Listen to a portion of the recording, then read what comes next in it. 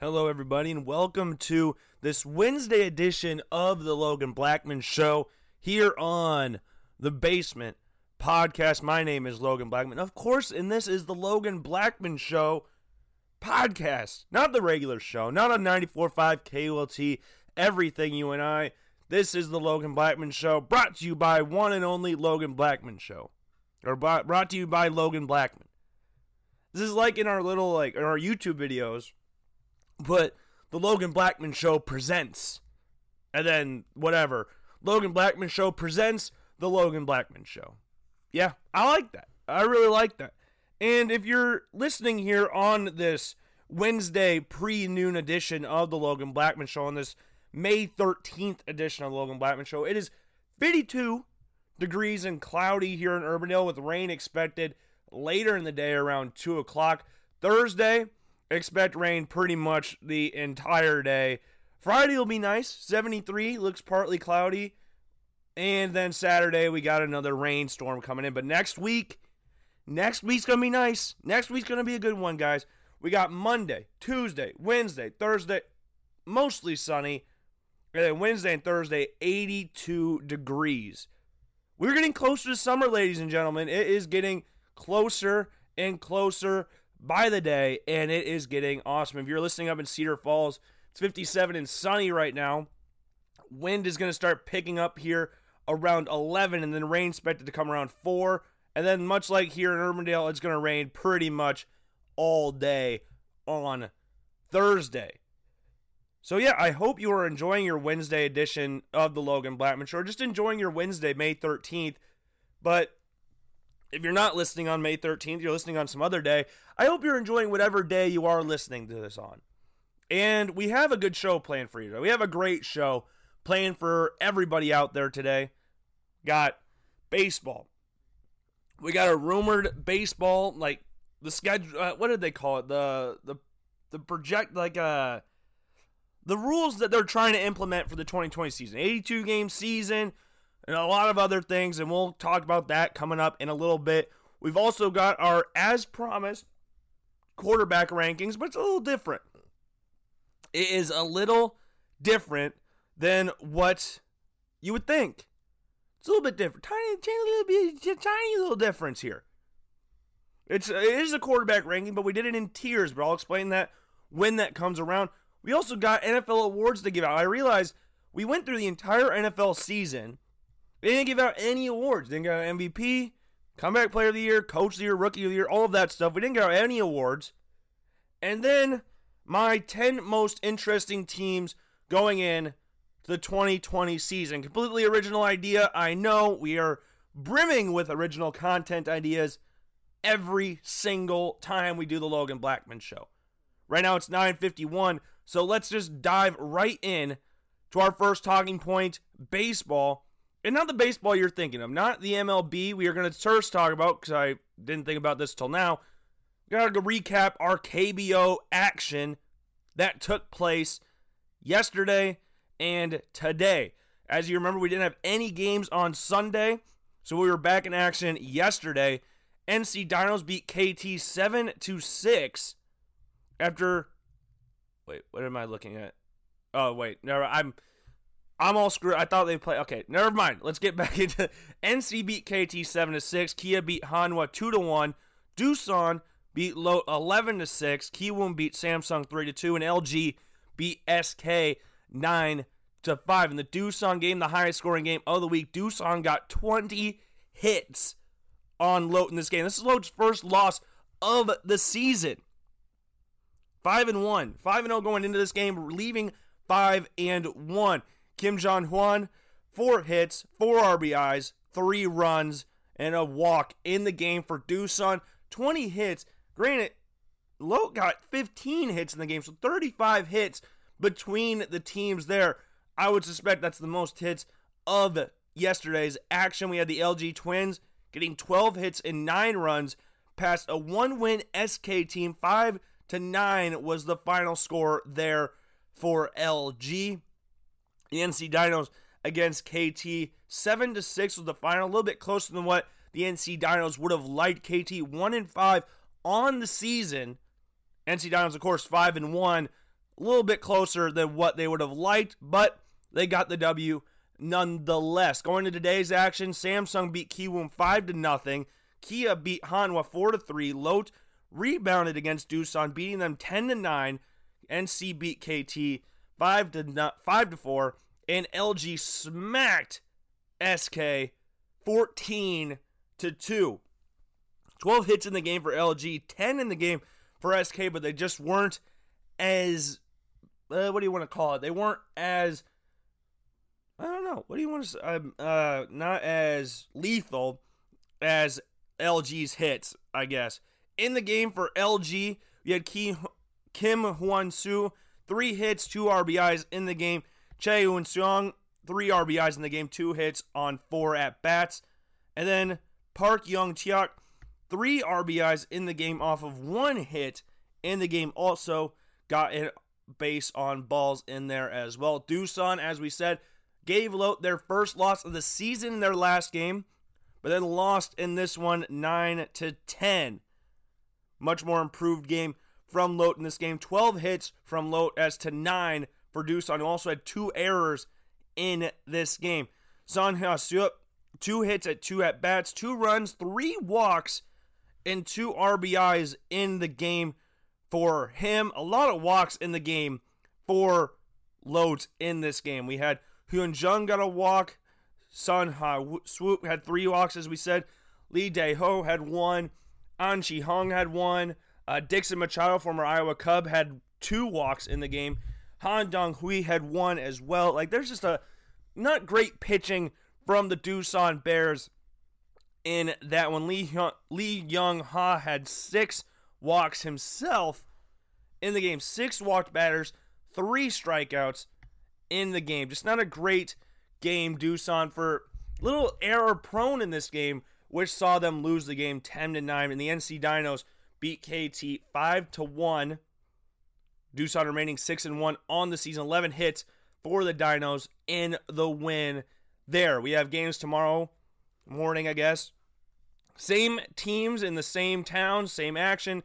Kia versus Hanwha, Doosan versus Lotte, Samsung versus Kiwoom, KT versus NC, and SK versus LG.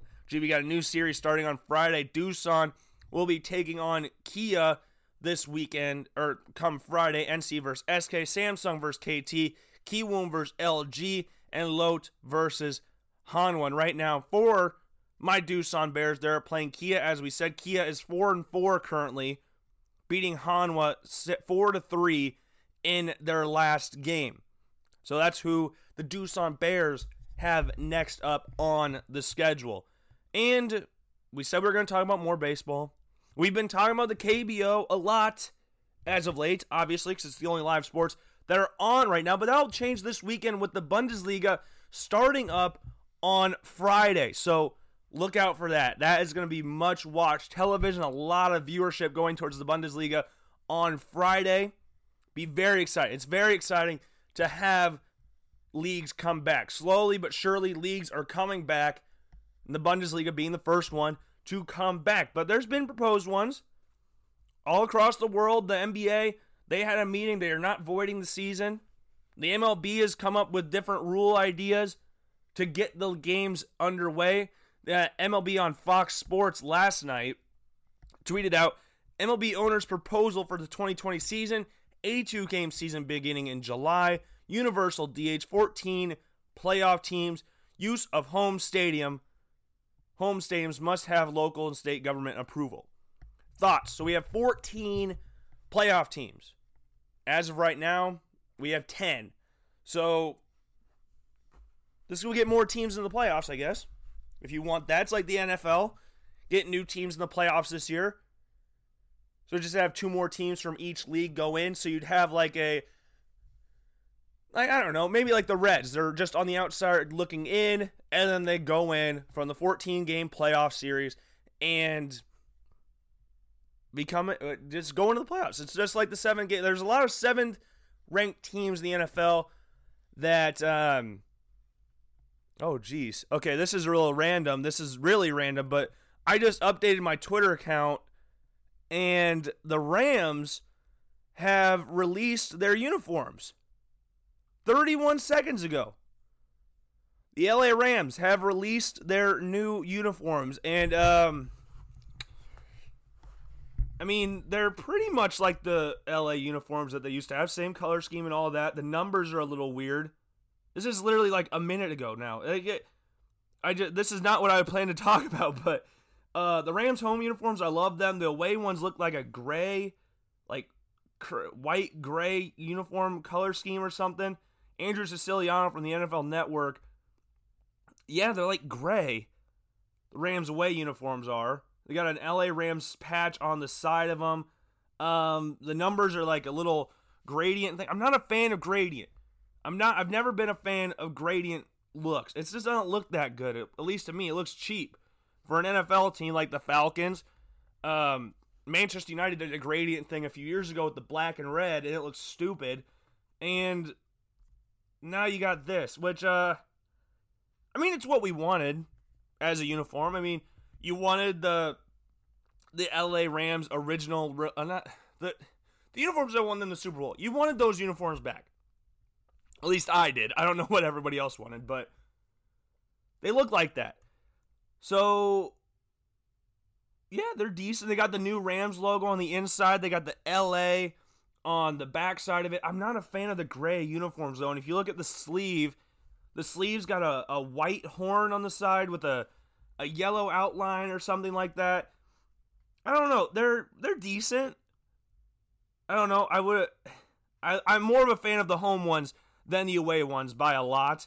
I don't like that they're not white. They're like, it's a weird gray color. I don't know. They're gray. But I like them. I do like the uniforms. I'm glad they went back to the royal blue look, which the uniforms they won the Super Bowl in. They also released a little hype video, as most teams do when they release new uniforms. So, yeah, they got royal on royal.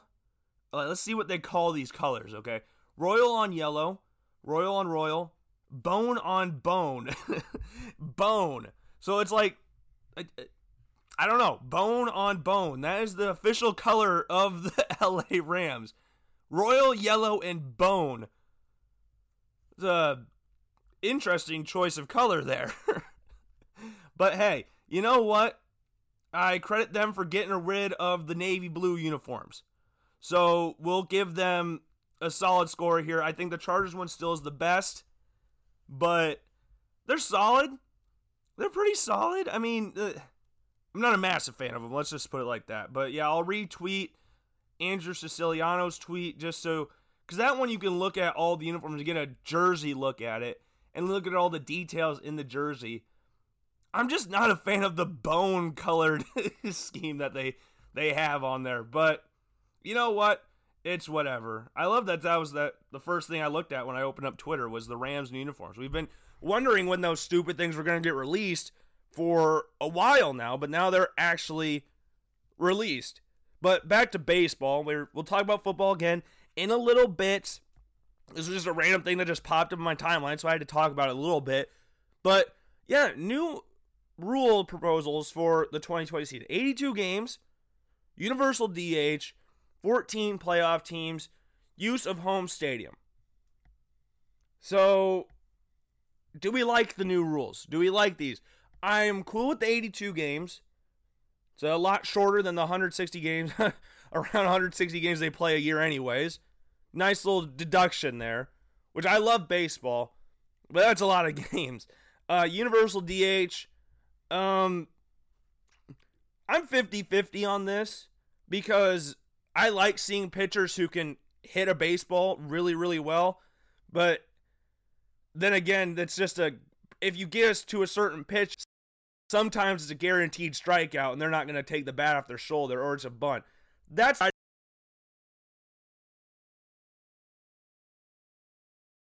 baseball in the NL if you do throw in the DH there. Because there are certain pitchers that hit, but there are more of them that don't hit.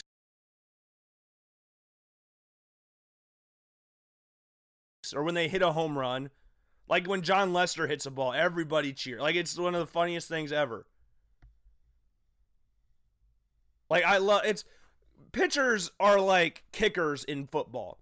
Like, every time they do something that a normal player does, it's like awesome. Or a punter. More a punter. Like, if a punter lays out somebody, it's awesome. Like, oh my God, they just laid out somebody. Even if it's not really laying out somebody, it's just tackling them, everybody goes crazy. When a pitcher gets a double or smacks a home run, it's one of the greatest things of all time.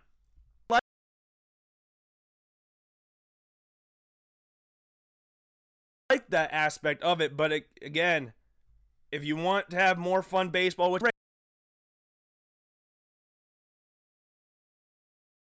great, at least they weren't last year, especially for the really bad teams like the Orioles or the Padres, who aren't even, I don't think they're going to be that bad this year, but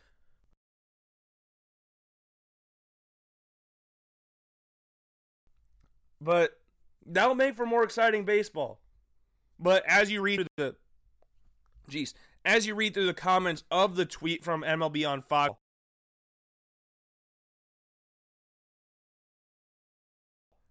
I'm fine with it except the 14 playoff teams. Yeah. So it's just like there's a lot of mixed feelings about this. Like someone just said, fine, hate, fine, but there won't be any games in California because Newsom won't allow it. So like the universal DH and the 14 playoff teams are things that fans don't really like. We can get around the 82 games. The home stadiums is what everybody wants. And we just the universal DH is a big talking point because there's those old school fans that it's big. We need our DH in there. We need our pitchers batting. It's a factor of baseball. But then you got people who I want more exciting baseball. Time will tell. Time will tell. It will be weird though going into a Cubs-Cardinals game and not seeing a pitcher batting there. Like Flaherty versus Lester, and neither one of them are batting. It's going to look kind of weird for an all-NL matchup, but that might be where the future goes in baseball. They're always trying to get more exciting. Look at last year. Teams were smashing home runs at like a historic pace, and it was so exciting to watch. So baseball's trying to get into that realm of let's make this more exciting. I think that's why they're looking at the universal DH for all teams throughout baseball, not just the AL. But again, we'll have to wait and see on that. So those are your new rule proposals by the MLB owners, and that's what MLB on Fox tweeted. You can go look at that, see what they have to say. We'll have a answer for the MLB season coming up soon, because it makes sense they'd start in June because they still have to they didn't even get through their first round of cuts or first round of moving players around the lower leagues at all. We didn't get to that level yet. So we still need to do that. We were just starting spring training, and then everything just went downhill from there.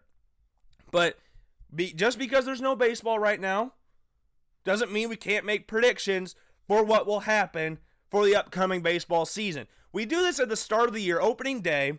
This is what we did last year, and we've done this, I think, every single year on the Logan Blackman Show, is go through and give our division winners, our wild card teams, our playoff matchups, wins, like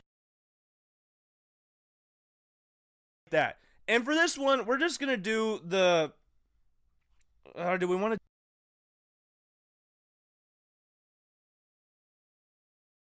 to... Do I want to do the 14 playoff team? I add 2 more teams?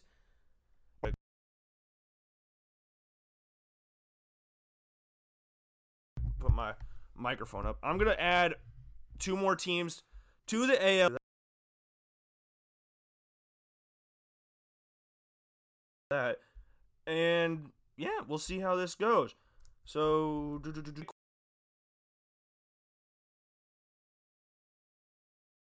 quick break here on the Logan Blackman Show. We'll come back. I'll have my fully new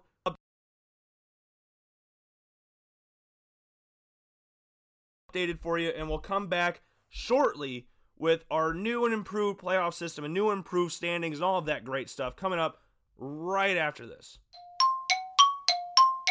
All right, everybody, welcome back to the Monday edition of the Logan Blackman Show. I've noticed, so I was trying to upload the last section onto our little document where we edit the show and put it up, and it cut out a lot randomly towards the end of the thing. So hopefully that doesn't happen today, or have it on this one. I think it was a save thing that went wrong with Audacity, but everything's fine now, it looks like, because I'm watching the recording right now, and everything is looking very, very smooth.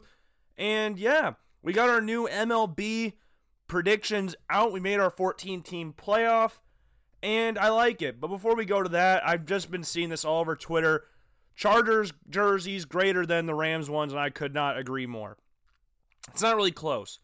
The bone jerseys, I just don't like them. I'm not a fan of the bone jerseys.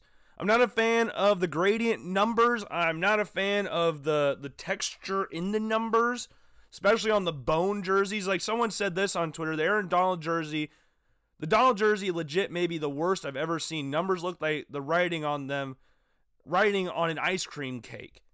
And it does. Like the little textures in the jerseys, I'm not a fan of them. And then the helmets, I like the helmets. The helmets are cool. They're royal blue. They're really glossy. The horn's pretty cool on the side of the helmet. They got that little indent in the horn like they have on the logo. I like the helmets. Got the blue face mask. Got everything. I like them. I like the helmets more than the jerseys.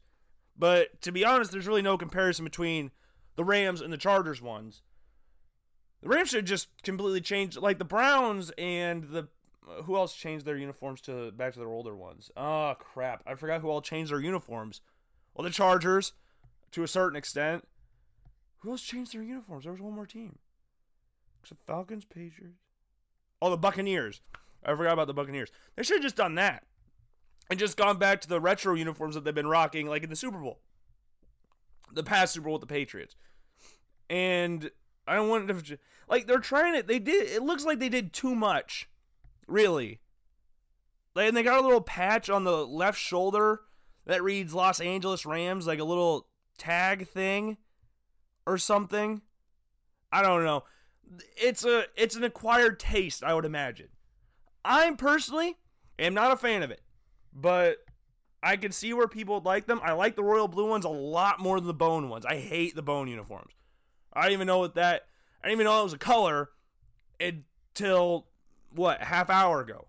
So yeah, I put a poll on Twitter just a little bit ago of, do you like the new Rams uniforms? Do you love them, hate them, whatever? No comment if you just dislike them that much.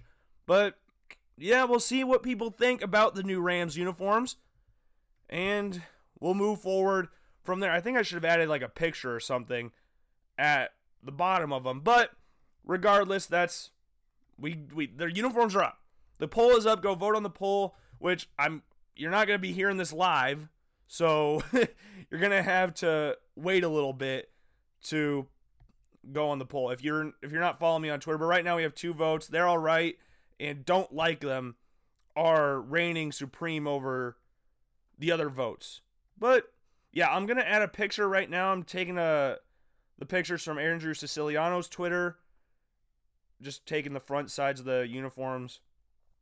And so if you don't know what they look like, we'll just post a quick little picture.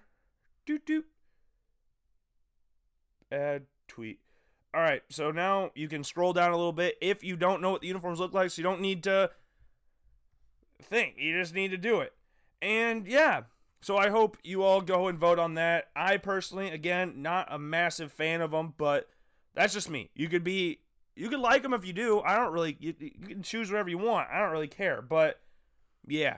And as I was on Twitter a little bit ago, the MLB has pretty much, the players voted, and it looks like the universal DH is going to pass, so we will have that in the near future. Whether that is just this year's thing or a forever thing, John Heyman tweeted out a little bit ago, universal DH proposed by the MLB, expected to be easily approved by the players who long favored this idea. It won't impact finances in 2020, but could boost pay for select few in 2021 on better stats. So you would see, like Kyle Schwarber will have a guaranteed spot all the time on the Cubs roster because he'll always be the DH. He has lost weight to get better in the field, but he's still a powerful at bat, which would thrive as a DH, I believe, which would allow the Cubs to get a more natural left fielder to shore up their defense out in the outfield. Because as of right now, the Cubs' defense in the outfield is pretty solid. Hayward, Gold Glove contender every year.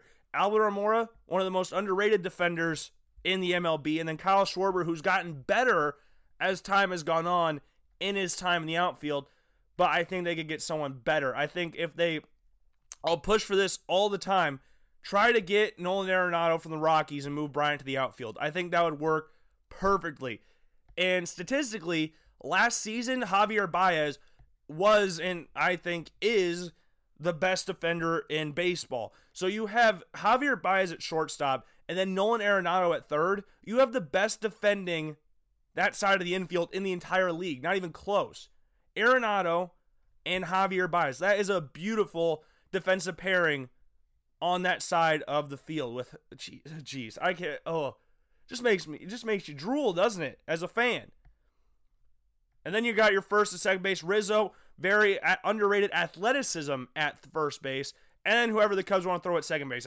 I'm still dreaming for a Whit Merrifield, and getting a Whit Merrifield would also allow him to play in the outfield as well. So that's the dream. Whit Merrifield and Nolan Arenado are my dream signings or trades for the Chicago Cubs. Just get them at all costs. Rotate Ian Happ and Albert Almora in the outfield, and then you can have something special there on this team, which I think will still have some success this year, but not to their full potential. And we will also have to wait and see, speaking on Javier Baez and Chris Bryant, when the contracts will be signed. Javier Baez is expected to get a monster contract, at least expected by me. I don't know if it's expected by the media. Javier Baez is going to be the highest paid player on the Chicago Cubs. He is the face of the franchise right now. And it's a sad thing for Chris Bryant, but it's true. Javier Baez is. And I said this to my dad and friends numerous times throughout the 2016 season, that Javier Baez, if he gets his swing down, can be one of the best players in baseball. He's got the swag, he's got the defensive capabilities, he just needs to get his swinging down. He's gotten that, and he's finished as high as second in the MVP voting. Javier Baez is an absolute beast. Loved him in Iowa, loved him as soon as he got called up to the majors, felt bad for him because he couldn't get his swing down, and now he's got that figured out, and I love him even more. And I got a shirt when I was in Chicago last time. I liked Javier Baez before it was cool, and I stand by that because I did. I did. And now we're going into this season. Expectations for Cubs are teeter-tottering on zero expectations, or this team has all the talent in the world and should be going to the World Series every single year. The likes of Chris Bryant, Javier Baez, and Anthony Rizzo, Wilson Contreras, Kyle Schwarber, Kyle Hendricks, a much improved Yu Darvish, and hopefully a much improved Craig Kimbrell. You expect the Cubs to be competing next year to a certain extent. So with that being said, let's go through my 2020 MLB predictions. This was the 82-game season and 14-game schedule. I don't know if the division changes are going to be a thing. They didn't sound like it through the tweets I saw. So this is just the AL East, AL Central, AL West, and the same thing for the NL. So we're just going to go through division winners and the 4 wildcard teams. Because again, this is 14 playoff teams. And in this format, it will be the number 1 and 2 wildcard teams play each other. Then the 2 seed will play the 4 seed, which will be the wildcard spot. And then the 3 seed will play the 3rd wildcard spot. If I read that right on Google today, when I was upstairs going to the bathroom. I think that's how I read it. Just to check again. Going to see if I got this right. Wildcard 4 versus D2. 3, D winner 3. I got that right? Wildcard 1 versus 1. Okay, yes, I got that right. So here we go. For the AL East, I think it's the Yankees division to lose. You look at what the Yankees did this offseason, getting the big arm of Garrett Cole, which is huge for their starting rotation. You know, Luis Severino stays healthy. You just, for Yankees and their fans, you just need them to stay healthy. Stanton hasn't been healthy. Aaron Judge hasn't been healthy. Aaron Hicks wasn't healthy. You had DJ LeMahieu, who dominated last year. Garrett Cole, James Paxton, Tanaka, Happ. You got all these Aroldis Chapman still there. Gleyber Torres. You got a very good roster. Gary Sanchez, didn't even mention him. I think this is the Yankees division to lose. And then you got other teams in the division, like the Red Sox, who got worse this offseason, lost Mookie Betts this offseason, which is a huge blow for them. They did get Alex Verdugo. We'll see how he develops out in the outfield, which they could still push teams a little bit. They're not terrible, but their pitching was not great last year. So we'll have to just see how Verdugo does sliding into that Mookie Betts role in right field. Very talented young player. We'll have to wait and see if he develops into that forever right fielder to replace a very good top 5 player in baseball in Mookie Betts. Then you got the Orioles, who are going to be one of the worst teams in the baseball again. They might be improved a little bit, but don't expect a lot from them. And the Blue Jays got a lot of young players on their roster. Bo Bichette, Guerrero, Biggio. You got some good, talented young players on that team to build your team around. So we'll see how they develop into this year. I don't think they'll do anything this season, but they could push some people. Ryu, they got him from Los Angeles. That was a big get from them. So we'll see how the Blue Jays do, but I think a 4th place finish for them is in the works. And the Rays, they're going to be pushing the Yankees. Some people have them as a dark horse to win the division. You still got Morton, Blake Snell, Glasnow. You got some very talented pitchers in there. You had a very good team last year. You had Yandy Diaz, Ji-Man Choi, Willie Adams. Austin Meadows was a beast last year. You got Hunter Renfroe from San Diego.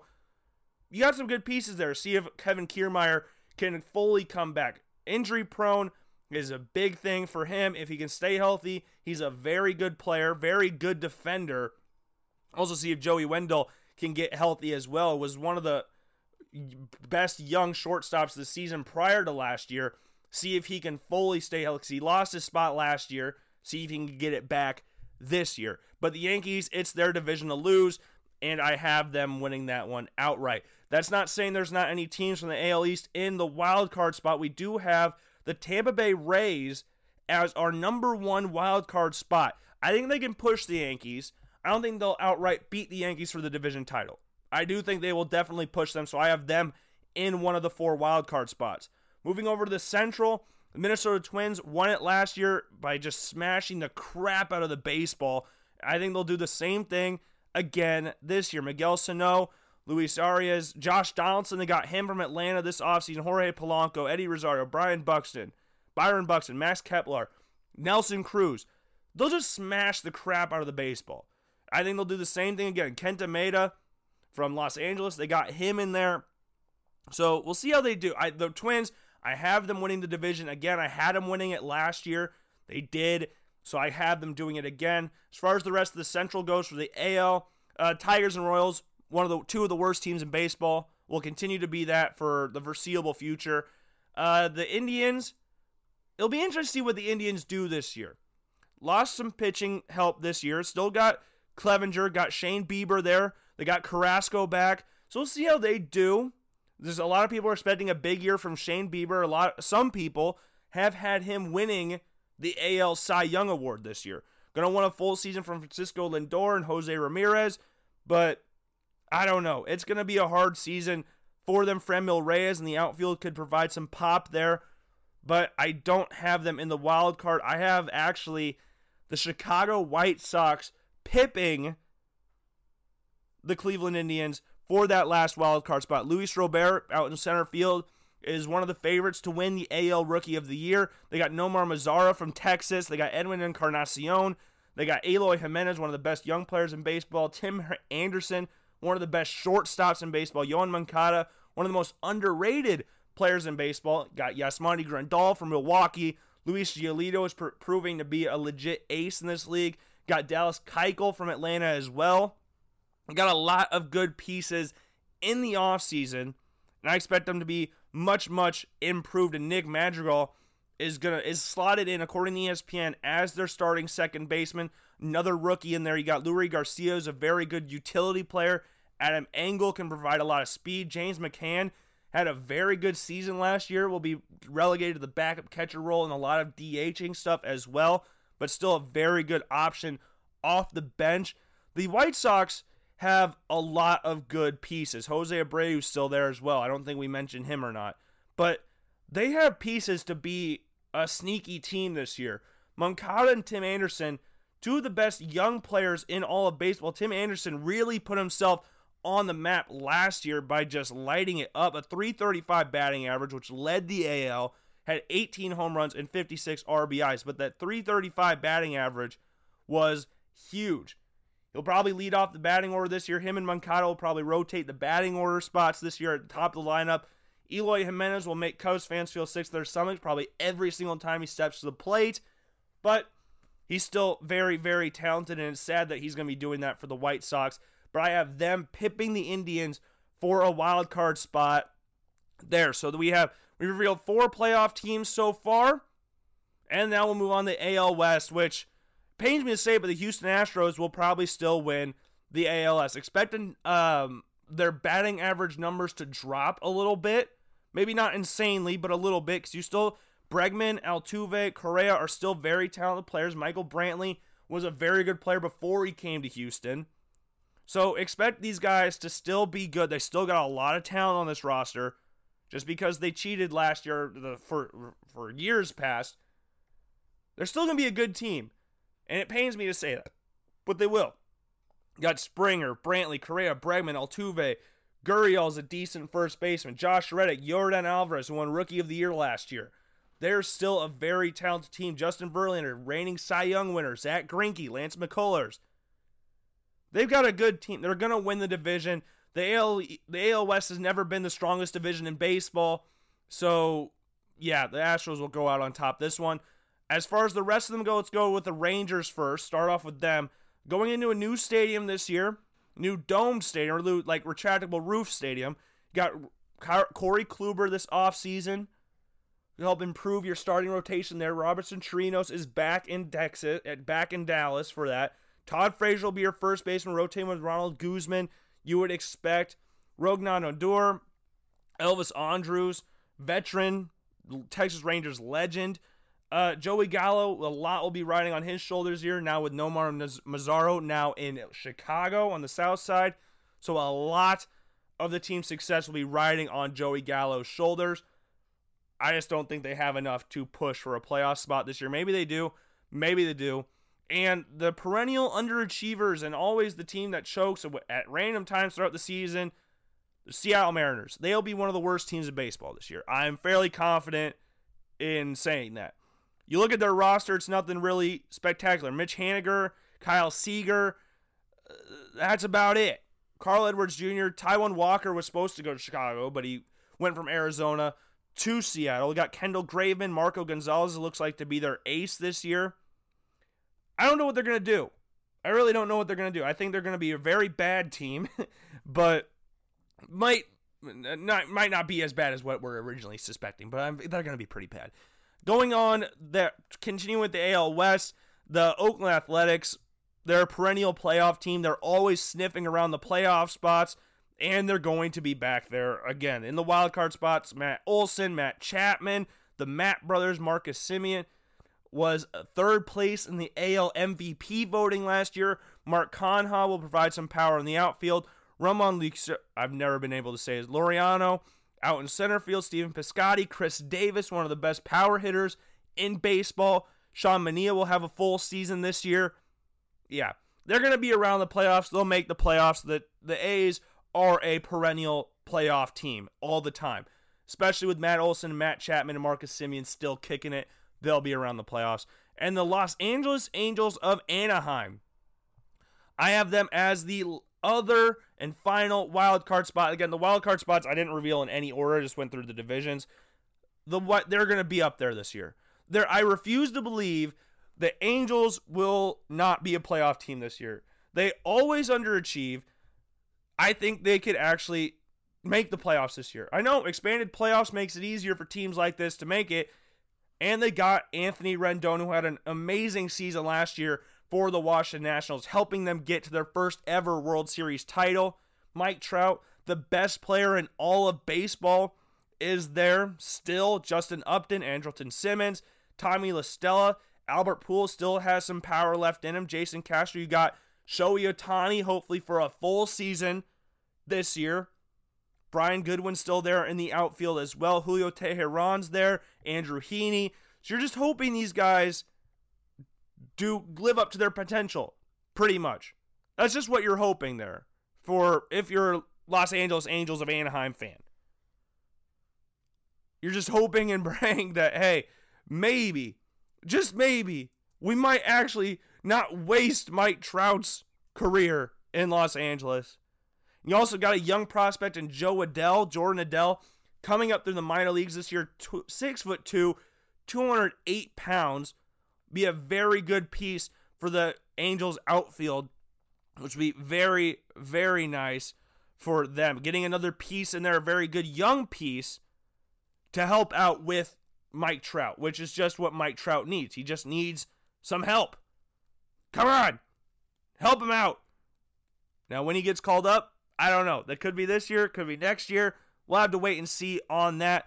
But while he was in the minor leagues last year, he hit a high 308 while playing in Double-A, hit 264. While in Triple-A, played, how many games did he play? 27 games in Triple-A last year, 43 in Double-A. He just kept moving up the ranks last year. Start off in fall ball, moved up a league, moved up to Double-A, moved up to Triple-A. You would expect him to just move right up to the majors this year. He doesn't have a lot of power. His most home runs he hit was in 2018, where he hit 20 home runs between 3 teams. So we'll have to see what his power holds, but he should be a very, very nice piece to the Angels outfield. 289 total between those teams last year, 10 home runs, 36 RBIs, and 7 stolen bases, and 30 walks as well. Get another piece for the outfield. You should expect the Angels to be up there with some of the better teams in the AL. So those were my playoff teams. Our division winners for the AL: Yankees, Twins, and Astros. Followed by, now we'll go in order. The Rays are going to be my number 1 wild card team.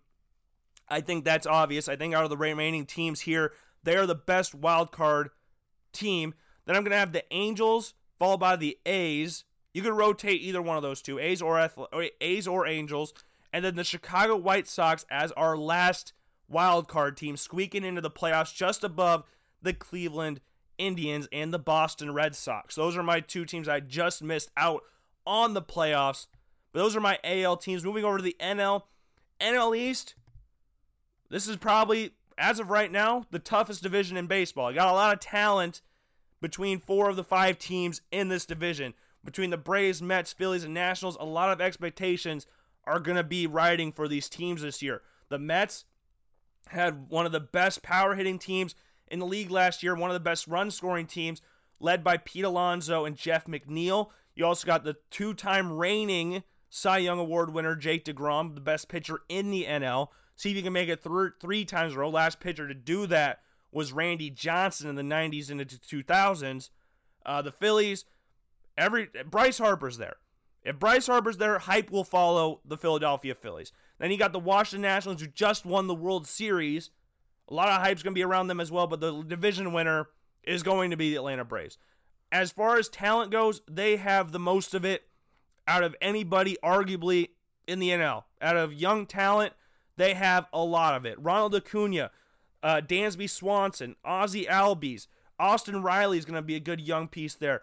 Freddie Freeman, the legend, the Atlanta legend there. They got Marcell Ozuna from St. Louis there. Will move Nick Markakis to more of a second-tier role.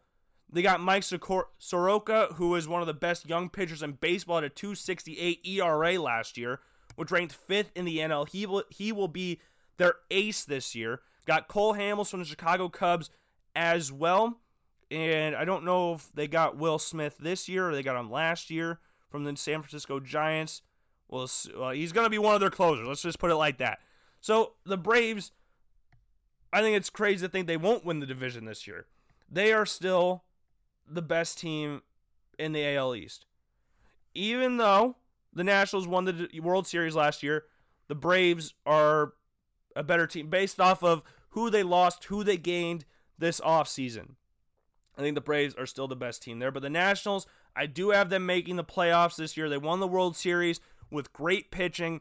In a shortened season, great pitching will get you very, very far. Max Scherzer, Steven Strasburg, Patrick Corbin, Anibal Sanchez. You got all these people there that'll make this team go. You got Eric Thames from Milwaukee this offseason. You lost Anthony Rendon. You got Carter Kieboom, who will hopefully push up the Nationals this year and not bring them down. And not losing Anthony Rendon will bring them down a lot. Hopefully for their sake, it doesn't. You see what they did last year. losing Bryce Harper, they went on to win the World Series, replaced him seamlessly with Victor Robles. Now you go into this season, you lost Anthony Rendon. Carter Kieboom will be hopefully your guy to replace Rendon. You also got Starlin Castro from Miami to improve that second base spot. Howie Kendrick's still there, very versatile player. Trey Turner, one of the best shortstops in baseball. Juan Soto, one of the best players, young players in baseball. Adam Eaton, a very consistent right fielder there for the Nationals. And Victor Robles is still there as well. They will be pushing the Braves a lot, but I just have the Braves winning that division this year. I'm not overlooking the Nationals as much as I did last year because I just completely wrote them off without Bryce Harper, but I'm not going to do that this year. They're a very talented team still, even without Bryce Harper and without Anthony Rendon. Then you move on to keeping in the NL East, the New York Mets. The Mets are going to be without Noah Syndergaard. They lost Blake Wheeler as well, which are two very big losses. Nick Wheeler to the Phillies, Noah Syndergaard to the Tommy John surgery. So now you got Jacob deGrom and Marcus Stroman, who a lot of people inside the Mets organization think Stroman could beat out deGrom for the Cy Young Award this year, which I think is just a tactic to motivate Jacob deGrom into being a way better version than what he already is, which just should be scary for everybody else. You hope Edwin Diaz returns to form this year. He had a very poor season last year closing for the New York Mets. And you hope all the rest of their new signings from last year improve. Wilson Ramos, Robinson Cano, you just hope these guys improve off last year. Yoenis Cespedes, win the NL, it's not really an if anymore, it's a win. The NL moves to the DH. Cespedes will be the perfect guy for the New York Mets if he stays healthy. They didn't play a game last year, if I remember right. So going into this season, you would hope that he is healthy, and if he is, that provides a huge spark for the New York Mets. Cespedes breaks silence, aims for opening day. That was 3 months ago. Opening day is not until projected July, so he should be fine going into the season. But coupled with that, Pete Alonso, reigning rookie of the year, 50 home runs last year. Jeff McNeil, one of the best average hitting guys in the MLB, 318 last year, hit 23 home runs, 75 RBIs. Very versatile player, can play in the outfield, can play third base, can play second base, can play everywhere. He's a very versatile player and very key to the success of the New York Mets. J.D. Davis as well had a very good year last year. Brandon Nimmo, Michael Conforto, Ahmad Rosario. You got some very, very good players there in New York, and you just hope that they can live up to their potential. They have talent. See how far talent can get them. I do have them in the playoffs as well. And then, what? Another NL East team, the Philadelphia Phillies. What are you guys doing here? And yeah, I think they can push for the playoffs. With the expanded playoffs, I don't think there's no reason they should not be making the playoffs. Joe Girardi's coming in as their new manager. You got Zach Wheeler, not Blake Wheeler, he plays for the Winnipeg Jets. Zach Wheeler, now in your starting rotation. JT Realmuto, you hope he continues on being one of the best catchers in baseball. Got Didi Gregorius in there. Very good left-handed hitting shortstop there. Lost his spot in New York because of their rival of DJ LeMahieu. Gleyber Torres moved to shortstop, which made Didi expendable. So now he's gone. Andrew McCutchen, you hope he's there for a full season. Got hurt last year. And Bryce Harper, you just hope he returns to form. Got a young Adam Haseley there in center field. Hope he provides some more pop in his bat this year. Scott Kingery, a very versatile player. Jean Segura will move over to third base, it looks like. They got some young players as well in their minor league system. So look out for those little guys as well, because they could make some noise this year for the Philadelphia Phillies as well. I'm completely blanking on their third base prospect. Oh, crap. What was his name? I need to find this before I move on because it's going to eat at me for a while now. Come on, where's their roster? There it is. Is he going to be on here? Of course. Now, why would he be on there? Why would he be on there? That doesn't make any sense. Oh, Alec Baum. There he is. Young third base prospect, 23 years old. He will be, you would expect him to be moving up in the majors sometime soon. Third overall draft pick back in 2018. He'll make some noise in the Phillies roster. See what they do there. Maybe move Segura to second and Baum to third. we'll have to wait and see for that. But they've got talent. I think they could definitely push for a playoff spot if they meet their potential. So that's 4 teams from the NL East making the playoffs. Sorry, Miami, but you guys might be a little bit better than what you were last year, but that's not really saying a lot. It's not very hard to do, but you'll still suck. You guys are going to be terrible again. I don't know what the future holds for the Miami Marlins, but as of right now, it don't look great. For the NL Central, the Cubs, I have them regaining the NL Central crown after a terrible season last year by what this team's standards are held to. It was a terrible, terrible, terrible year. And you expect them to be much improved this year. Nico Horner looks to be the everyday second baseman for the Cubs going into the season. I would personally like him to start off in AAA, but we'll have to wait and see. The Cubs' plan looks to bring in Jason Kipnis and have them play left versus right-handed pitching to ease Horner into that everyday starting role. Kipnis, a guy that's been there, done that, will be a great mentor for Nico Horner. Also at second, you got David Bodie, a very versatile player who will be an integral part to this team as well. Second base is the biggest question mark for the Chicago Cubs this year. There's a lot of people that could take the starting role, but do we really believe that these guys are the everyday starters or deserve to be the everyday starters? Not really. Horner's still young. I love David Bodie, but he's a good backup option. Kipnis had a very bad year last year. See if he can get back to semi-normality. Daniel Descalso, don't want him starting. And Ian Happ has basically just transitioned to the outfield. He's not an infielder anymore. So, yeah, that's your second base. That's the biggest question mark. Catcher, Contreras, best catcher in the NL. Anthony Rizzo at first base. You got Victor Caratini backing him up there. Very good option there. Caratini also the backup catcher, one of the best backups in all of baseball. Be very good trade bait, switch hitting, talented catcher that just won't get any playing time while he's in Chicago. Chris Bryant, former MVP, former Rookie of the Year, World Series champ. Like, Chris Bryant, I hope he gets fully back this year. He had a very good year last year. He had a good year last year. He did. 282, 31 home runs, 77 RBIs. Just a good year last year, but we're going to need him to step up a lot going into this year. We expect a little bit of a down year for him because he was coming off the injuries, but hopefully he gets fully back this year. And Javier Baez, what hasn't been said about Javier Baez? You see what happened to the Cubs last year when he wasn't playing. They just completely fell apart. He didn't play a lot in the second half of the season. He didn't play a lot at that point. The Cubs need him all the time in their lineup to be successful. You got an outfield of Schwarber, Happ, and Hayward. That looks to be the favored outfield this year. Chris Bryant will be leading off this year. I love that from the Chicago Cubs. Leading off with Chris Bryant, following up with Anthony Rizzo. I love that strategy from new manager David Ross. See how the pitching does. Rowan Wick, Jeremy Jeffress. Jeremy Jeffress added in this offseason. Hopefully he can add a little bit of spark to the Cubs bullpen. Craig Kimbrell, hopefully he comes back to form. He didn't have a spring training last year. Came in right in the middle of the first half of the season. You could tell. He did not play great last year. Hopefully he'll get back to that, and I expect Yu Darvish to continue his hot form from last year as one of the top in the NL in strikeouts last year. Hopefully he continues on that. Hendricks, one of my favorite players on the Cubs, John Lester. Hopefully he has a bounce-back year. I just don't like that Tyler Chatwood is the fifth in the rotation. I loved him in the bullpen last year. As a starting pitcher, he scares me.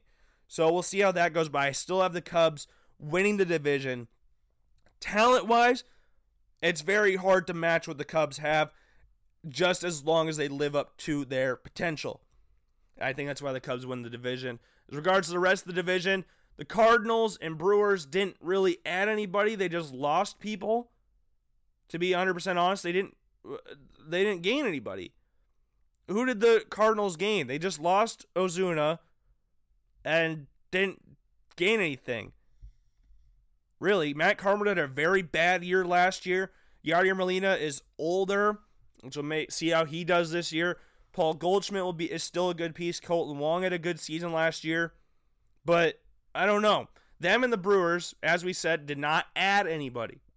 Brewers lost Yasmani Grandal, one of the best catchers in the NL, and replaced him with Omar Narvaez. They got Justin Smoke this year, replacing Eric Thames, be a good option at first base. Keston Hiura, see how he does at second. Eric Sogard is a decent at best option at third base. The outfield's still good. Yelich, Kane, and Braun, but I don't know. I don't think the Brewers will be pushing for that last playoff spot, and I'm not even going to talk about the Pirates. I think the Reds pip the rest of the NL Central for that last playoff spot. The pieces they've added this year have been very, very nice. Luis Castillo, Sonny Gray, Trevor Bauer still there. You got Tucker Barnhart. You had Mike Moustakas and Nicholas Castellanos from the Chicago Cubs, which really pained a lot of Cubs fans. Shogo Akiyama is going to be a new piece this season. Left-handed hitter from Japan, experienced Japanese player, 32 years old. For Reds fans, you would hope that he has success this year, I guess. Eugenio Suarez, you hope he's back and fully healthy this year. So, yeah, that's what it looks like for the Cincinnati Reds. Got a few talented players this offseason. See if they actually live up to expectations. But I have them pipping the Cardinals for that last wild card spot, them and the Brewers. It's going to be close. It's going to be close between those teams. But I'm going to go with the Reds there. And again, I'm not even going to talk about the Pittsburgh Pirates. The NL West, this is the division we need to talk about the least. The Dodgers are going to win it. I mean, who's going to challenge them? Nobody. I don't think there's a team in that division that can challenge the Los Angeles Dodgers. I really don't think there's a team in the NL outside of maybe the Braves that can challenge the Dodgers. Maybe the Nationals, because they did it last year. Kershaw, Walker Buehler. They got David Price. Hopefully he bounces back for Dodgers fans' sake. Blake Treinen. I've never been able to pronounce his name. Kenley Jansen's still there. Will Smith will be the everyday catcher there. Young catcher. Gavin Lux, one of the favorites to win Rookie of the Year for the NL. At second base, very good hitter there at second. Jock Peterson, Cody Bellinger, Mookie Betts, A.J. Pollock, Corey Seager, Justin Turner. Like, where do you want me to stop? No one's challenging this team in the NL, to be realistic. I just don't see it. The Diamondbacks have some decent pieces on their roster.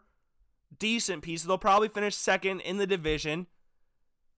But, yeah, that's about it. Starling Marte had a very nice year last year. Or no, Ketel Marte had a very nice year last year. They got Starling Marte from Pittsburgh this offseason. Cole Calhoun is there as well from Los Angeles Angels. But yeah, that's your best chance to beat the Dodgers is them. The Rockies pitching still very bad. You got Arenado there, but as you saw, he can't carry them by himself. They need some sort of pitching. The Giants are going to be one of the worst teams in baseball. And the Padres, I think, are going to be improved. Got the best farm system all of baseball. They'll be very good shortly, but not this year. You got Eric Hosmer, Jurickson Profar. You got at second base. You got Brian Dozier. This offseason, Manny Machado, Francisco Tatis are still there. Tommy Pham you got from Tampa Bay. Trent Grisham, Will Myers, Franchi Cordero, Francisco Mejia. You got all these very talented pieces. Just need to get the rest of your young players up through the farm system, and then they can actually start challenging and making some real noise. Maybe they make some noise this year, because when the Cubs made some noise in 2015, they weren't supposed to make it that year. They weren't supposed to do anything. That was when where it was the transition period where they start bringing up the young players. Not like, let's actually challenge teams. That might be what the Padres do. Padres going back to their brown and yellow uniforms this year. Maybe they poop all over the competition. But they got talent. The Padres got talent. Tatis, one of the best young players in all of baseball, will be leading this team off, hopefully for their fans' sake, into the promised land. Will be leading off for them. He's got some ugly dreads, but you know what?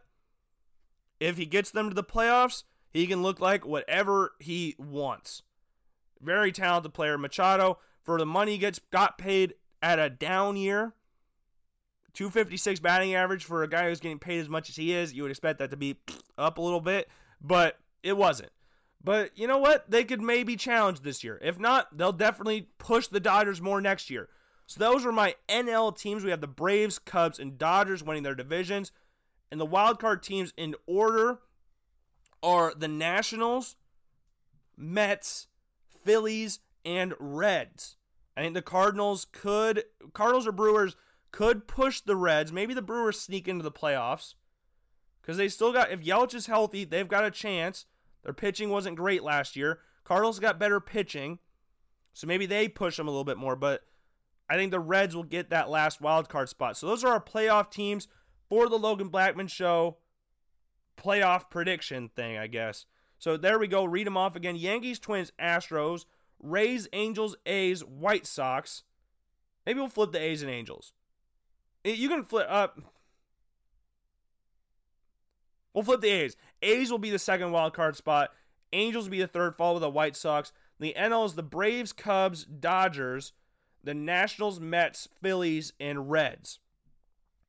That's my playoff predictions. And now for the playoffs. In the wild card games, or the first round of the playoffs, much like the NFL with their new playoff system, the number one overall seed gets a first round bye. So we got the Yankees and the Dodgers as my number one seeds in the playoffs. Moving on to the next round, and all the other teams playing each other. So this is wild card number 2 versus number 3. Wild card 2 versus 4. Then we got 3 versus 3, and then the number 1 wild card team versus the number 2 wild card team. So in this one, the Rays, I have them beating the Oakland Athletics, because the Oakland Athletics are now the 2 seed. Rays over the A's. The Twins over the Chicago White Sox, and the Astros beating the Los Angeles Angels. The NL side, we have the Nationals beating the Mets in a pitching matchup. DeGrom, actually, you know what? We might have the Mets winning that one, because if it's a pitching matchup, it'll be DeGrom versus Scherzer. And those are very close. I think I would give the edge to DeGrom. But if you want the hitters, you'd probably favor the Mets in that one. So I'm going to go actually with the Mets beating the Nationals in that round. We have the Braves over the Reds and the Cubs over the Phillies. The divisional round for the Yankees will be the Yankees versus Rays. Yankees over the Rays. And the Astros beat the Twins in that one. And for the NL, the Dodgers will beat the New York Mets. And the Braves will beat the Chicago Cubs. For the AL Championship game, we have the Yankees over the Astros and the Dodgers over the Braves. I think that one goes to 7 games, Braves-Dodgers. And the Yankees beat the Dodgers in the World Series, and I'm going to give it to Gleyber Torres as the World Series MVP. So those are my MLB playoff predictions for 2020. We'll see if that actually makes sense, if it actually works out like that. We'll have to see. And before we close off this little portion of the show for right now, we got some awards to give out as well. So those are the playoffs, how the playoffs will shape out and all that stuff. Here's some awards we'll give out. We'll start off with the AL. AL MVP, Mike Trout. He's the best player in all of baseball. Even if the Angels don't make the playoffs, he wins the MVP. If they make the playoffs, he's guaranteed an MVP, I would think. So, yeah, Mike Trout wins the MVP. I think Aaron Judge could push him a little bit, but Mike Trout has got this thing on lockdown for the AL MVP. For the AL Cy Young, I got Garrett Cole for the Yankees. Going to the World Series, I think he should have won the Cy Young last year over Verlander, but he didn't. Motivated going into this season, I think he wins it for the Yankees there. AL Rookie of the Year, I was stuck between 2. Luis Robert from the White Sox and Joe Adell from the Angels. Both will be nice pieces to the roster, but I think Robert will be in the roster day 1. Adell, I don't think will, because the Angels outfield as of right now is more set than the Chicago White Sox outfield. Because if you look at the Angels outfield right now, you got Mike Trout there, Justin Upton's there as well, and then Brian Goodwin. You might be able to push out Brian Goodwin. Was a younger player, or young-ish player. I don't know. He's not really that young. He feels young, but you could push him out maybe. But he hit 17 home runs last year at 262. And as of right now, he's not in the opening day roster. I think Robert will. So I have him winning the Rookie of the Year just over Joe Adell. I think Adell will be a nice piece late season for the Angels. But if he gets called up day 1, he'll be a close challenger to Robert. And then AL Manager of the Year, Joe Madden for getting the Angels to the playoffs. Yeah, I have that. And then Kevin Cash for pushing the New York Yankees as much as he did with a far less talented roster. On paper, it's far less talented, but still pushing them nonetheless, getting them that close. And maybe Aaron Boone in there as well, for getting the Yankees back to the World Series. Maybe he could get thrown in there as well. But I'm going to go with Madden there. For the NL, I got Ronald Acuna winning the MVP. He's just an absolute beast. Ronald Acuna it's a formality that he wins an MVP at some point in his career. He will win one. So if it's not this year, it will be the next year or the next year. He will win one eventually. He hit 41 home runs last year and 101 RBIs while hitting 280. If he gets his batting average up a little bit, it's a formality that he wins the MVP. He's going to win an MVP at some point throughout his career. And why not next year? Or why not this year, I guess? If not, then you got reigning MVP Cody Bellinger. It's going to be sniffing around there. Javier Baez, I think, is also going to be sniffing around there if the Cubs get back to the playoffs. I would love to see Javi get an MVP. If he keeps his batting numbers up, average up, he could definitely push for one of those MVP trophies. But I think it's for Acuna this year. The NL Cy Young Award, Jacob deGrom for three-peat. First time that's been done since Randy Johnson in the 90s into the 2000s. I'm going to have him going for a third one. Because if you look at the Cy Young Award, people will usually give it to, like if a pitcher is the best out of a group that's not very much, they'll give it to that guy. So like if you have a full unit that's very good, it's hard to give it to one guy. But with Noah Syndergaard going down and with Wheeler going to Philly, I think deGrom would have a very good shot at winning this again. Max Scherzer, he was my winner for the award last year. So we'll see if he can get it this year, but I have him coming second to deGrom. And then Walker Buehler for the LA Dodgers. It's pretty much the same thing that happened last year. deGrom, Scherzer, and then a Dodgers pitcher. Last year was Ryu. This year it's Walker Buehler. I think he could definitely push these two, but I'm going to give it to Jacob deGrom, who I think is the best pitcher in all of baseball. NL Rookie of the Year, I think it's for Gavin Lux, second baseman for the Dodgers. If not, Carter Kieboom will be up there as well, replacing Anthony Rendon. It's big shoes to fill. There's a lot less pressure on Gavin Lux than there is on Kieboom going into the season. Gavin Lux has a lot of very talented players around him. Kieboom has talented players around him, but not as plentiful as Lux. There's not as much pressure on him, but replacing a guy who had a season like Rendon did last year, coming off a World Series championship, there's going to be a lot of pressure on him. So if he does well, I would see him winning the trophy. But if not, I think Gavin Lux, he's the favorite to win it in my eyes. And Manager of the Year, Brian Snitker for the Braves, getting them the NL Championship game, getting an MVP in there, and Ronald Acuna. I think it definitely get talked about there. I could put Soroka in there for the NL Cy Young Award as well. Young pitcher, very talented young pitcher. But Snitker might be the best manager in the NL. So I'm going to give him the Manager of the Year award this year. Luis Rojas could get it for the Mets for getting them to the playoffs. David Bell could get them for the Reds, get them in the playoffs as well. Maybe you look at a David Ross for getting them back, or Joe Girardi for getting the Phillies back in the playoffs. Just the teams that could push for playoff spots that haven't been there in a while. But those are my award winners. We went through the entire season, or not the entire season, but went through my division winners, went through each team pretty much, and talked about why they are going to finish where they are. If I was spitballing right now, just for final standings, for the AL East, Yankees, Rays, Red Sox, Blue Jays, Orioles, very boring one. AL Central, Twins, White Sox, Indians, Royals, Tigers. AL West, Astros, A's, Angels, Rangers, Mariners. NL East, Braves, Nationals, Mets, Phillies, Marlins. NL Central, Cubs, Reds, Brewers, Cardinals, Pirates. I don't like that order at all. I might have to change that up a little bit. And NL West, Dodgers, Padres, Diamondbacks, Rockies, Giants. Just for fun, just to throw the Padres up there. I think they could do something, make a little tiny bit of noise this year. Maybe not a lot, not enough to push for a playoff spot, but enough. Maybe you could flip the Diamondbacks with them. But I'm set with the Rockies and Giants coming second to last and last of the division. But that's what I got, just spitballing it right now. That might change once we get closer to the MLB season. Hopefully, that's more around the corner than what we think.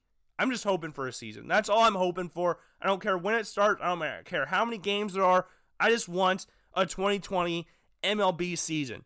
I love baseball. I love the Cubs. And hopefully, if there's a season, the Cubs can actually push for a World Series crown this year. So those are my predictions for right now on this May 13th edition of the Logan Blackman Show. We'll come back. We got our quarterback tier list not tier list, but quarterback rankings list. Top 10 favorite teams going into the season, or my teams that are most interesting teams going into the season. Original idea, didn't steal this from anybody else. So with that being said, let's take a quick break. We'll be back with more Logan Blackman Show right after this. Welcome back, everybody, to this Wednesday edition of the Logan Blackman Show. We just got about 50 minutes left in today's programming, and I hope you all are having a fantastic day, whatever day you're listening to this on. Or happy morning, happy night, happy evening, happy week, happy month, happy year. Just have a good overall day. Have a good overall life, I guess, so you could say. So, yeah, we're going to close out the show. We got 50 minutes, or about 50 minutes, left in today's program. We might go over, might go under. I don't know. We'll just have to play it out. So, with this next segment, on Monday, I said I was going to rank all 32 starting quarterbacks, whoever their starter is going to be or projected to be on day one. That's what we were going to rank. But I decided to do something different. It's the same thing, same principle, but different at the same time. So we'll get to that one in a little bit, but I also wanted to do this. Since we went through the entire NFL schedule on Friday, I believe, and predicted what teams would finish with what record, and so on and so forth. Obviously, that's not very accurate because it's definitely going to change by the time fall comes around, whatever football season comes around. This is a way too early thing. There's no injuries that we know about. Nobody's gone through practices. We haven't heard anything from any coaches. The rookies haven't gotten anything yet, so we don't really know how good these guys are because they haven't been together with their teams yet. But one thing we did not do during that time was predict awards. A way too early awards section of the Logan Blackman Show. May 13th edition. So we did the schedule last week. Now we're going through awards. Way too early. This is going to probably change in the fall. So just be aware of that happening or possibly happening. It might change. It might stay the same, but it might also change. More of a possibility that it would change than stay the same. More things change, the more they stay the same, I guess you could say. But for the MVP, I'm going to Patrick Mahomes. And I think Patrick Mahomes, and I've said this before, so going through the quarterback tier list ranking or rankings, whatever you want to call it, it's not going to come as a surprise to anybody that I have Patrick Mahomes my number one quarterback because he is unquestionably the best quarterback in the NFL. Pure quarterback in the NFL, he's the best. Yes, Lamar Jackson won a unanimous MVP, second time ever in NFL history. He had a great season last year, led the league in touchdown passes, but Patrick Mahomes is the best quarterback in the NFL. Won a Super Bowl last year, Super Bowl MVP, regular season MVP, getting a second MVP. I said this on the show before. I've talked to my dad about this. And when it's all said and done, could he be the greatest quarterback of all time? And I think he might be on pace for that. Super Bowl in his second year as the full-time starter, MVP in his first full season as the starter. What does the rest of his career hold? And I hate the Chiefs. I hate everything about the Chiefs. I hate their colors. I don't really care for the fans are annoying, like Cowboys fans, but Midwesterners, so we have more of them here. I have a lot of friends that are Chiefs fans, so I can say that. But Mahomes is the best quarterback in the league, and they're arguably the best team in the league. You could push around whichever one. They won a Super Bowl, so it's hard to argue against that. But overall team, you might be pressing to say other people, but whatever. Other people I consider for this, Lamar Jackson, obviously, as we said earlier, second ever unanimous MVP in NFL history. He's got to get talked about in this. He has to get talked about in it. You don't come off the second ever unanimous MVP season in NFL history and not be talked about in the MVP race again. So he's got to get talked about there. Christian McCaffrey, I feel, has to get talked about in there as well. Had an amazing season last year, but just Lamar had a more amazing season last year.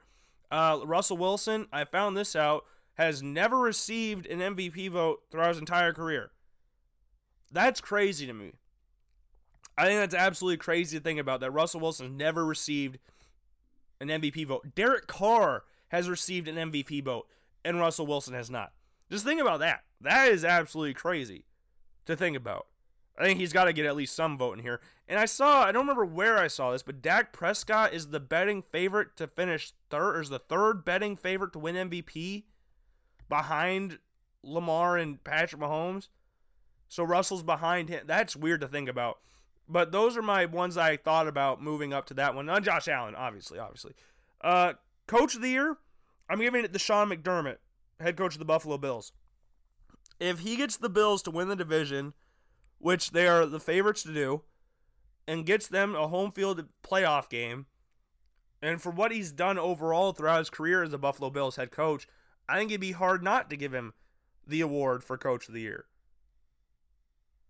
If you improve off the 10-game season they had last year and win the division and get a top seed in the playoffs, he has to win Coach of the Year.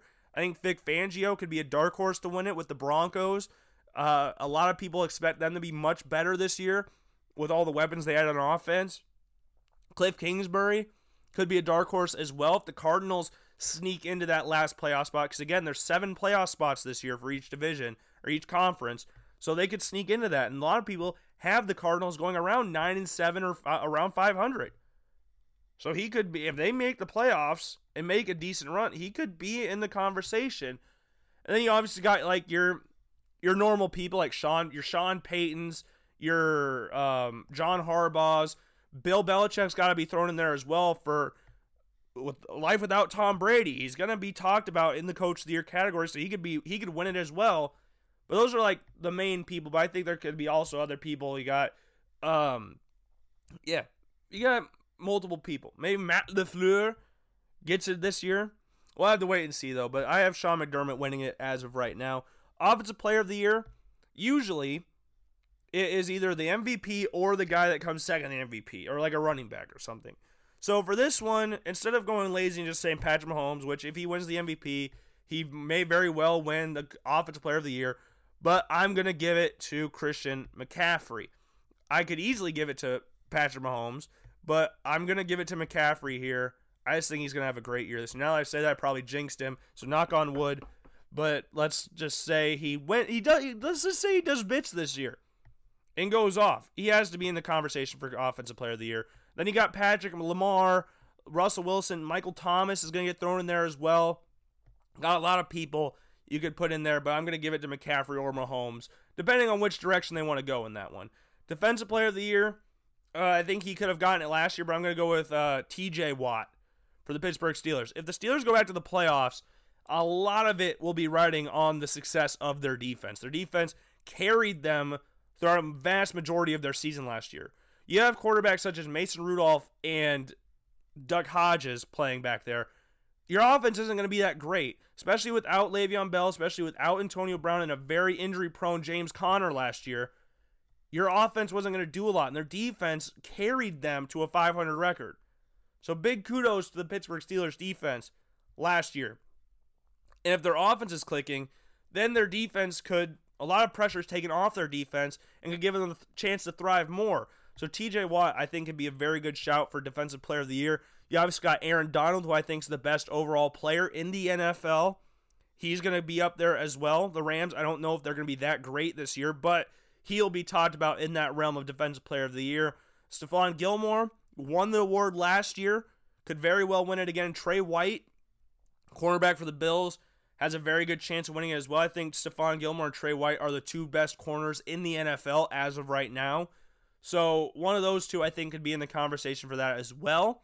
But I'm going to give it to TJ Watt on this one. Offensive Rookie of the Year, I'm going to go Joe Burrow. Because out of all the other quarterbacks that got drafted, none of them are going to start day one other than Joe Burrow. So I think that gives him an edge over the quarterbacks that are playing. I don't think Tua, I don't think Herbert, I don't think Jordan. Well, I know Jordan Love won't play. Jalen Hurts will see minimal action, but will play. Eason won't play. Fromm definitely won't play. Tanner Morgan over the New York Jets won't play. You would imagine, unless Darnold gets hurt. But, yeah, out of the quarterbacks, which this award usually goes to a quarterback, yeah, I have him winning it. No running backs are really standing out for me. Clyde Edwards-Helaire fits what the Kansas City Chiefs want to do, so he could be in the shot up there. And I also have Jonathan Taylor with the Indianapolis Colts. We'll see how he does, see what they do with him and Marlon Mack. Jonathan Taylor, one of the best running backs in all of college football, will be either the featured back or have a very high carry amount for the Indianapolis Colts next year. But I think Clyde Edwards-Helaire could be talked about. J.K. Dobbins could be talked about up there as well. What other people could you have? CeeDee Lamb with the Dallas Cowboys, a big threat for the Dallas Cowboys down there. Big wide receiver that Dak could get the ball to. I think that could be a shout there. But I'm going to go with Joe Burrow winning the Offensive Rookie of the Year in his first year. Defensive Rookie of the Year, I think the obvious one's Chase Young. Much like last year, the number 1 pick and the number 2 pick win the Offensive Rookie of the Year and Defensive Rookie of the Year. Chase Young, very talented defensive player who's a lot of people consider to be better than the Bosa brothers, who both won Rookie of the Year before Chase Young did. Both have been dominant DNs. Nick Bosa was dominant all of last year. Joey Bosa has been a beast ever since he came into the NFL. So you would think it would be Chase Young. Other people you could talk about, Isaiah Simmons for the Cardinals. He'll add another element to the Cardinals defense that was needing that other piece to their defense. I think you could talk about Patrick Queen and what he could do for the Baltimore Ravens defense, and Kenneth Murray with what he could do for the Chargers defense, who have been needing someone that could tackle for years. So Kenneth Murray could be a shout thrown in there, but I think Patrick Queen would be a better shout for what the Ravens are going to do on defense. AJ Epineza, second-round pick for the Bills, I think could be talked about in there as well. First-round talent just had a bad 40 times, so he dropped to the second round. It's a shame that works out like that, but that's just how the NFL views players nowadays. Maybe you could look at Jeff Okudah or C.J. Henderson in there as well. Maybe Damien Arnett wins it for the Raiders. Maybe we have a surprise one in there. But I think the obvious one is Chase Young. I think it's just too obvious. So Burrow, Chase Young for Rookie of the Year. Offensive Rookie of the Year, Defense Rookie of the Year. I think Joe Burrow is more of a lock than Chase Young, because there's a lot of good defensive players that came out of this draft class that we've mentioned. I haven't even mentioned the likes of Derek Brown, K'Lavon Chaisson. Javon Kinlaw is going to have a huge role for the San Francisco 49ers defense. Got a lot of very, very good defensive players coming. Xavier McKinney, Grant Delpit, Kyle Duggar. Like, you have some very, very good defenders out of this draft. So I think Offensive Rookie of the Year is more of the one that I'm more comfortable with than the defensive one. Though, it is obvious to say Chase Young will win off Defense Rookie of the Year. And Comeback Player of the Year, I'm going to go with Saquon Barkley, who had a very injury-plagued season last year for the New York Giants. Didn't really have that great year last year, but I think he could have a very bounce-back year this year. The Giants added 2 offensive tackles in the draft, in Andrew Thomas and Pert from Connecticut, so you could see them adding an impact to their offensive line. Zeitler, I think, is still there for the Giants. Give them a big boost there as well. Giants O-line's improving, not vastly improved, but Saquon Barkley is a nice little safety net for second-year quarterback Daniel Jones. I think other people you could throw in here, Derwin James for the Chargers was a first-team All-Pro in his first year in the league, got hurt and didn't play a lot last year. So him coming back could vastly improve the Chargers' defense. So that will be a huge lift for them. Ben Roethlisberger, I think, is the current favorite to win the Comeback Player of the Year award. And if he plays good, there's no reason the Steelers shouldn't make the playoffs, because they almost made it with Mason Rudolph and Doug Hodges as their quarterbacks. And you have Mitchell Trubisky, who I think could be a very dark horse one. Because if he comes back, everybody was writing him off last year. And I saw something on Instagram who compared Alex Smith's stats in his first 3 years to Trubisky's. The difference is Alex Smith had the help of Jim Harbaugh, who believed in Alex Smith. Matt Nagy don't believe in Mitch Trubisky. So that's the big factor here that separates those two. Because in the first 3 years, Trubisky has had better success than Alex Smith. And it was widely considered that Alex Smith wasn't that good in his first 3 years in the league. Granted, I don't think he played a lot his second year, so those stats might be a little bit skewed there. But Matt Nagy doesn't like Trubisky. It's plain and clear, and I don't know what I'm trying to say. I think it's pretty obvious. Just say it like that. But he could shock us and win comeback player of the year, but I'm going to go with Barkley there, unless I'm forgetting somebody. Am I forgetting anybody? I'm going to do a quick think in my head right now. Nick Foles might win it. Maybe. I'm analyzing throughout the league. I don't think I'm missing anybody. Maybe I am. But I think Barkley is my pick for that. So go through this again. Mahomes for MVP. Sean McDermott for Coach of the Year. Mahomes or McCaffrey for Offensive Player of the Year. TJ Watt, Defensive Player of the Year. Joe Burrow for Offensive Rookie of the Year. Chase Young for Defensive Rookie of the Year. And Comeback Player of the Year, Saquon Barkley. So with that out of the way now, let's go through the thing that I've been looking forward to all day. All day I've been looking forward to doing this thing. And this is my quarterback rankings. The first one of 2020. Looking forward to next year. I might have done one in January recapping the past season's quarterback play, but I don't remember. So, first one dedicated to next year. And we've done a quarterback bracket. We've done that. We've been there. We've done that. That's not new. We've ranked quarterbacks 1,000 times on this show. Feels like ever since we started, it's been a quarterback dedicated show. But this is a little different. So, like the bracket, we got the quarterbacks in their division. Alphabetical order. So, we'll read through the quarterbacks real quick. So, for the AFC North, this is who I'm thinking is going to be their starter day one. We have Lamar Jackson for the Ravens, Joe Burrow for the Bengals, Baker Mayfield for the Browns, and Ben Roethlisberger for the Steelers. AFC South, Deshaun Watson for the Texans, Phillip Rivers for the Colts, Minshew for the Jaguars, and Ryan Tannehill for the Titans. The AFC East, Josh Allen for the Bills, Ryan Fitzpatrick for Miami, Jarrett Stidham for New England, and Sam Darnold for the Jets. AFC West, Drew Lock for the Broncos, Patty Mahomes for the Chiefs, Derek Carr for Vegas, and Tyrod Taylor for the Chargers. So those are your AFC starting quarterbacks. For the NFC, we have the Chicago Bears going with Mitchell Trubisky, who eventually will probably get beat. I can't decide between Trubisky or Nick Foles. I mean, that doesn't have an effect on the rankings because I could interchange them like that. So we're going to go with, who would it be? As of right now, it's listed as Trubisky's the start. So that's what we're going to go with. I think Foles might beat him out at the start of the season, but we'll have to wait and see. Detroit, Matthew Stafford. Green Bay, Aaron Rodgers. Minnesota, Kirk Cousins. Pretty obvious ones there. NFC South, Falcons with Matt Ryan. Panthers, Teddy Bridgewater. New Orleans Saints with Drew Brees. And Tampa Bay with Tom Brady. NFC East, Dak Prescott for the Cowboys. Daniel Jones for the Giants. Carson Wentz for the Eagles. And Dwayne Haskins for the Redskins. And the NFC West, Kyler Murray for the Cardinals. Jared Goff for the Rams. Jimmy G for the 49ers, and Russell Wilson for the Seahawks.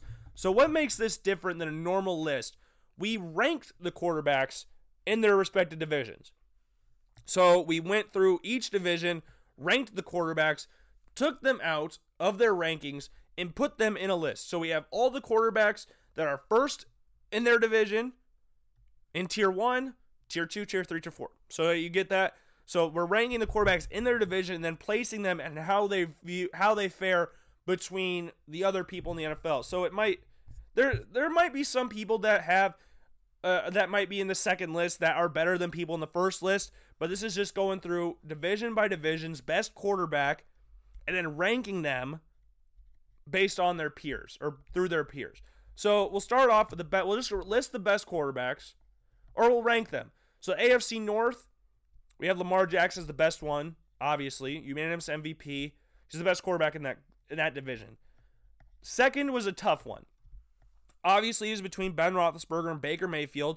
Mayfield had a very bad season last year for his standard, but I'm going to base that off of the bad coaching and bad play calling. The Browns are much improved. Got Kevin Stefanski in there as the head coach. You got a much improved offensive line. And hopefully the view of the team is that you're going to be a power run team with Nick Chubb. At least that's what I would do if I'm the Cleveland Browns. New tight end in there, so you got two good tight ends there with Hooper and Njoku. Beckham, Landry, Nick Chubb. Like, you got pieces to be successful. And so I had Baker Mayfield ranked number 2. If this was 2 years ago, I'd probably still have Baker number 2, but it'd be closer. Or be far. It's close now. Ben Roethlisberger at number 3 because he hasn't played in a year. And then Joe Burrow because he hasn't played a single snap in the NFL. It's only fair. The AFC South went Deshaun Watson. Then we went with Ryan Tannehill, who was a big reason the Titans went to the AFC Championship game last year. Then we went with Gardner Minshew and then Phillip Rivers coming up in the rear. I think legacy-wise, Phillip Rivers would be, like, if you looked at the prime of his career, he'd be easily first or second in this list. But based off right now and the year he had last year, he's got to be coming in last. Minshew had himself a pretty decent year last year for the Jaguars. And Tannehill only went on to go to the Titans to the AFC Championship game. Granted, that was based off a lot of Derrick Henry's stats, but still had to do his part. So I had Tannehill at number 2, Minshew 3, Phillip Rivers 4.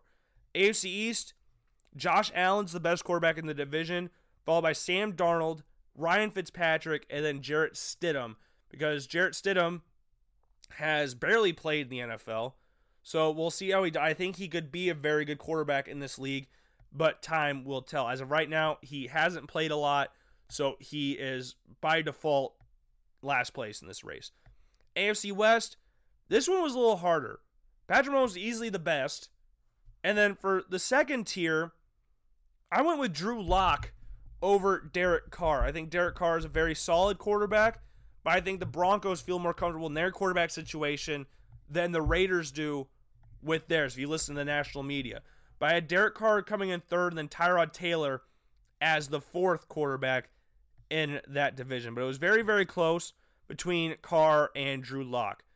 Moving on to the NFC, this one was very close to the top. 3 very, very good quarterbacks here. I went with, it's so close, because if you're just asking the national media, you would easily say Aaron Rodgers, but it makes it so much harder to think if you actually look at what Kirk Cousins has done in Minnesota and stop looking at it like, oh my God, they overpaid for Kirk Cousins. But it's what we talked about 100 times in the show. People have their narratives, and they're not going to look past it at all. So if they view Kirk Cousins as a bad quarterback, then that's what it's going to be. He's going to be bad in their eyes forever. And that's a little unfair to Kirk, because I don't know how you can't dislike. I don't know how you can't like Kirk Cousins. Very likable guy. But I am going to go with A-Rod there. Kirk Cousins so close to coming in first there, but he comes second, and then Matthew Stafford, followed by Mitchell Trubisky in last. But you could throw in Nick Foles there as well. It'd stay the same order. NFC South, another very, very tough one. It's unfair to Teddy Bridgewater, but the 3 quarterbacks in this division, Ryan, Breeze, and Brady, it's unfair to rank it. You can't move these guys down. I don't know. But for this one, it was so hard. But I went with Drew Brees, Brady, Matt Ryan, Teddy Bridgewater. But as we go through the list, you'll see how close I had Matt Ryan and Tom Brady. Because Tom Brady's older. It's very close. And if you're judging Tom Brady off his career, he's the best of all time. He's the greatest quarterback that ever played the game of football. But if we're going off recency, it's very close between him and Matt Ryan for this spot. Brady did not have a good year last year. It was basically based off of the fact that he didn't have any wide receivers for him, but he did make some bad reads here and there in his last year in New England. I expect him to have a very nice year in Tampa Bay this year with the weapons they have on the outside for him. The NFC East, this one I thought was pretty easy. Carson Wentz, Dak Prescott, Daniel Jones, Dwayne Haskins. I think that one was pretty easy. And then the NFC West, a little harder, but I had Russell Wilson, Kyler Murray, Jimmy Garoppolo, and Jared Goff for that rankings. So yeah, those are my rankings of the quarterbacks in the division. So now let's go through our tier list. So tier 1, as we said, Lamar Jackson, Deshaun Watson, Josh Allen, Patrick Mahomes, Aaron Rodgers, Drew Brees, Carson Wentz, and Russell Wilson. Those are the quarterbacks. The rankings, I put Patrick Mahomes as number 1. Don't need to explain that one that much. This one was very, very close. And we've said this before on the show. My top 5 is locked, but you can flip around the quarterbacks if you want to. I went with Russell Wilson number 2, Lamar at 3, Deshaun 4, Carson Wentz 5. But I think you could flip Russell Wilson to Lamar Jackson or Deshaun Watson and Carson Wentz. You could flip either one of those with those two. But that's what I have them as. Number 6, I have Drew Brees, Aaron Rodgers at 7, and then Josh Allen 8th. I mean, Josh Allen's done the least out of all these guys here, but I think he could still be a top 10 quarterback regardless of whatever. Josh Allen is going to get looked at in a negative light no matter what he does. He always will. That's whatever. I think he'll have a great year this year and get actually put in the top 10 this year. But as we're looking at this list right now, in tier 1, he had to come in last. I mean, it was unfair because he's put up against a lot of really, really, really, really, really good quarterbacks, but I think his development's taking place nicely. He improved immensely from year 1 to year 2. I expect the same thing to happen in year 3. In tier 2, it was Baker Mayfield, Ryan Tannehill, Sam Darnold, Drew Lock, Kirk Cousins, Tom Brady, Dak Prescott, and Kyler Murray. In this one, I had Kirk Cousins number 1 because look at what he does. He's like, I think, something on Instagram. What did it say? He has thrown 25 touchdowns. He's the only quarterback to throw 25 touchdowns in like the past however many. I can't remember what it was. Kirk is very underrated. He gets paid a lot of money, but through the eyes of the national media, he is an underrated quarterback. I would have him number 1 in this second tier list, very close to Aaron Rodgers. Number 2 is Dak Prescott. I have him just below Kirk Cousins, very close between him and Kirk Cousins, but I think Kirk's a better quarterback than Dak. But it's very close there. Then we get very close. We get a lot of young guys and an old guy. But right now, based off what we learned last year and going into this year, I had Kyler Murray, number 3, on this list, followed by Sam Darnold at number 4, then Baker Mayfield at number 5, Drew Lock at 6, Ryan Tannehill at 7, and then Tom Brady at 8. This is based off last year. This isn't based off and going into this year. Tom Brady, I don't know how many times I could say this, is the greatest quarterback of all time. But last year was the worst year he's had in a long time. A very, very long time. It was one of the worst years for Tom Brady. I respect Tom Brady. I think he's the greatest quarterback of all time. But last year was not his best year. Last year, he threw 4,000 yards, very admirable, 24 touchdowns, 8 picks, with a 53.7 QBR, and had a low of 60.8 completion percentage, which is as low since his 2013 season, where he threw 60.5. Since then, 64, 64, 67, 66, 65, 60. And his touchdown total of 24 was the lowest since, discounting his year, he played 1 game in 2008, since 2006. When he threw 24 touchdown passes. Last year was not Tom Brady's best year. I respect Tom Brady. I will always respect Tom Brady. But in this list, in this regard, he did not have a better season than Ryan Tannehill, which is very sad to say with Tom Brady. But now that I'm looking past Tom Brady even a little bit, he's probably going to go on to win the MVP. Because that's just what Tom Brady does. He's got that killer mentality, just like Michael Jordan did in his time in the NFL or in the NBA. Ryan Tannehill last year completed 70% of his passes. Granted, he threw a lot less passes and threw 22 touchdowns and 6 picks last year. He had a great year last year. And we'll see if he can carry that on into this year. The reason I had him below Drew Lock, because the potential of Drew Lock is very, very, very high. And with the weapons they've got for him in Denver, there's no reason he should not have a great year for this upcoming season.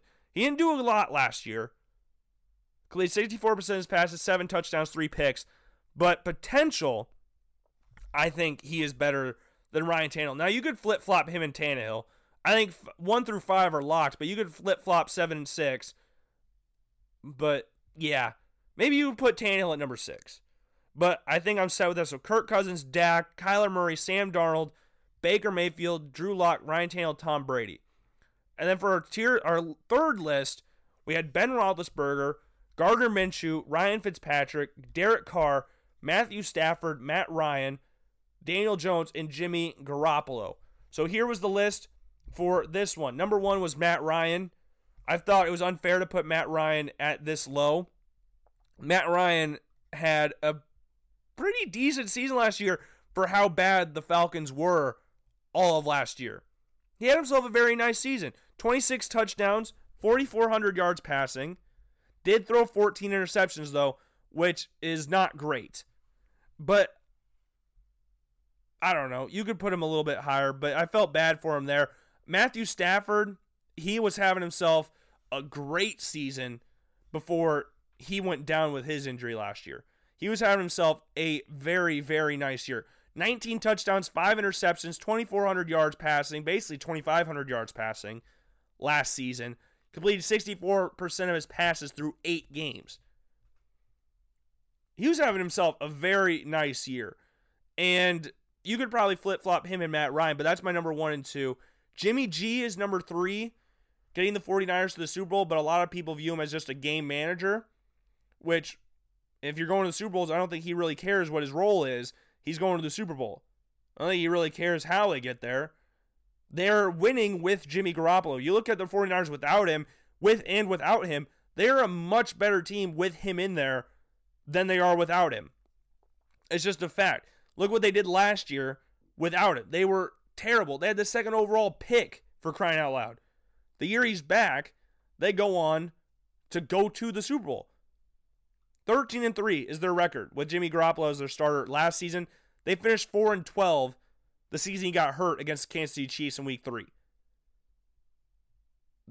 He is a good quarterback. Whatever you want, whatever your views are of Jimmy Garoppolo, he is a solid NFL quarterback. He's a good NFL quarterback, and the 49ers are much better with him than without him. Number 4, I had... who do we want to put here? This one's a little tougher because... I'm trying to figure out how I want to view this. So, it's Derek Carr and Ben Roethlisberger. I have Ben Roethlisberger ranked higher, but that's based off his career. I don't know if I would do that right now, coming off an elbow injury. So I'm going to have Derek Carr as my number 4 quarterback on this list, just because you don't know what Ben Roethlisberger is going to do coming back from his elbow injury. It's going to affect him a lot. Derek Carr threw 21 touchdowns, 8 interceptions last season for the then Oakland Raiders. Completed a career-high 70% of his passes. Threw his most touchdown passes since 2017. Threw 19-10 last year, which he substituted 10 interceptions. Just added 2 to his touchdowns, dropped 2 from his interceptions. He fumbled 1 time as opposed to 11 the season before. So he's a much improved quarterback than he was from the season before. So I have him as number 4. Big Ben, I have as number 5. We'll see how he does coming back from his elbow injury. Number 6, I have Gardner Minshew, just above Daniel Jones in this list. Gardner had himself some good success last year in Jacksonville. 3,200 yards passing, 21 touchdowns, only 6 interceptions, while completing 60% of his passes. Now, you want that completion percentage to go up, but those aren't terrible numbers, especially playing in Jacksonville. Daniel Jones, in his first year as the starter for the New York Giants, fumbled an insane amount of times and threw 12 interceptions along the way as well. 24 touchdown passes, 12 interceptions, 12 fumbles. He fumbled 6 times running. He had 18 fumbles last year. 18 fumbles. We need those numbers to improve, because if you listen to any head coach, if you played any football in your entire life, the most annoying thing for head coaches is fumbling, or offensive coordinators, fumbling the football, especially coming from your quarterback. Daniel Jones needs to improve. He can't fumble 18 times next year. That is a no-go. I don't care if he lost 18 fumbles. He didn't lose that many fumbles. But the fact that you fumbled 18 times is not great, and head coaches won't like that and don't like that. So you're going to have to improve on that. That's why Minshew's above, and then Ryan Fitzpatrick's number 8, just because he's older. He did lead the Dolphins to 5 wins, which is way more than what anybody thought they would get last year. And then he led them in rushing at 100 years old. So very successful season for Ryan Fitzpatrick last year. I think he'll have some decent success this year as well, but I'm going to have to put him below the younger guys just based off potential. And then tier 4, we had Joe Burrow, Phillip Rivers, Jarrett Stidham, Tyrod Taylor, Mitchell Trubisky, Teddy Bridgewater, Dwayne Haskins, and Jared Goff. So for this one, I had Teddy Bridgewater as my number 1 quarterback in this tier. I like Jared Goff, but I have him just below Jared Goff, number 2. I think Teddy Bridgewater for this season, we'll see what they do next year, see if they go after a quarterback or not, fits what the Panthers want to do. The offense they're going to be running in Carolina is very similar to the one that they're going to be running in New Orleans.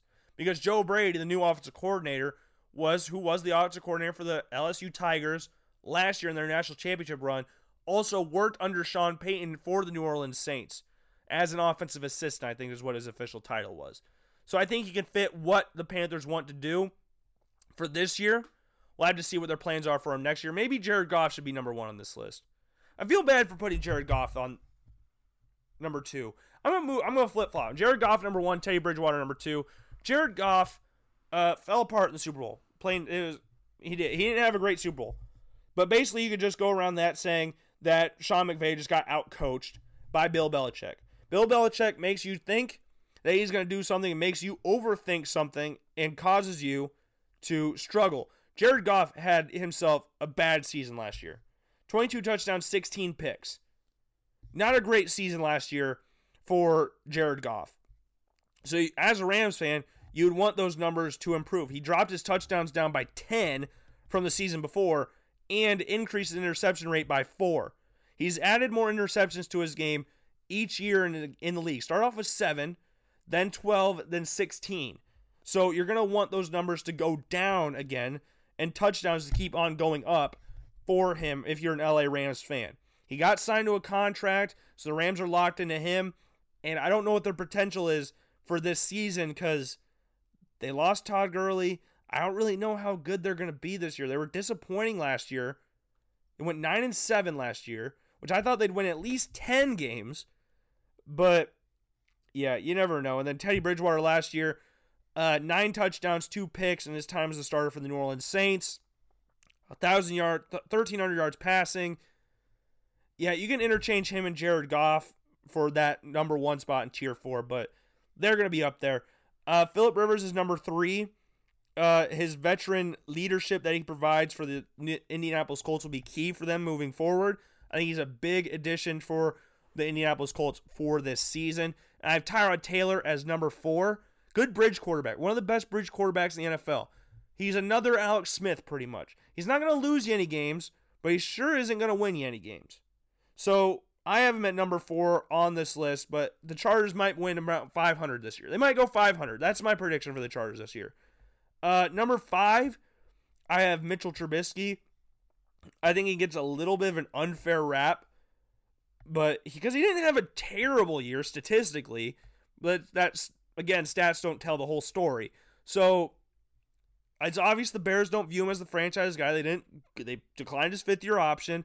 They brought in a quarterback that the head coach has worked with before to push and eventually replace Trubisky. And we'll see what the Bears do with the quarterback next year.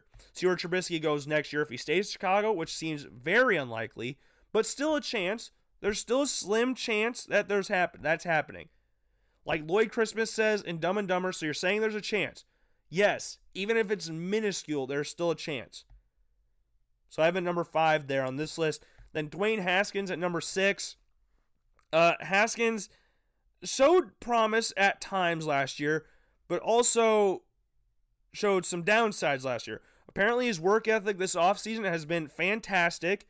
So we'll see how he does in year 2 as the Redskins quarterback. But he threw 7 touchdowns and 7 picks in his time as a starting quarterback last year. But he got beat up behind a terrible offensive line that just got worse by losing Trent Williams, which they already didn't have him last year, but now they're just not going to have him at all. So we'll see how he does going into year 2 as the full-time. Now he's the full-time starter. They did bring in Kyle Allen. You would expect to push Dwayne Haskins, and Alex Smith is still there as well.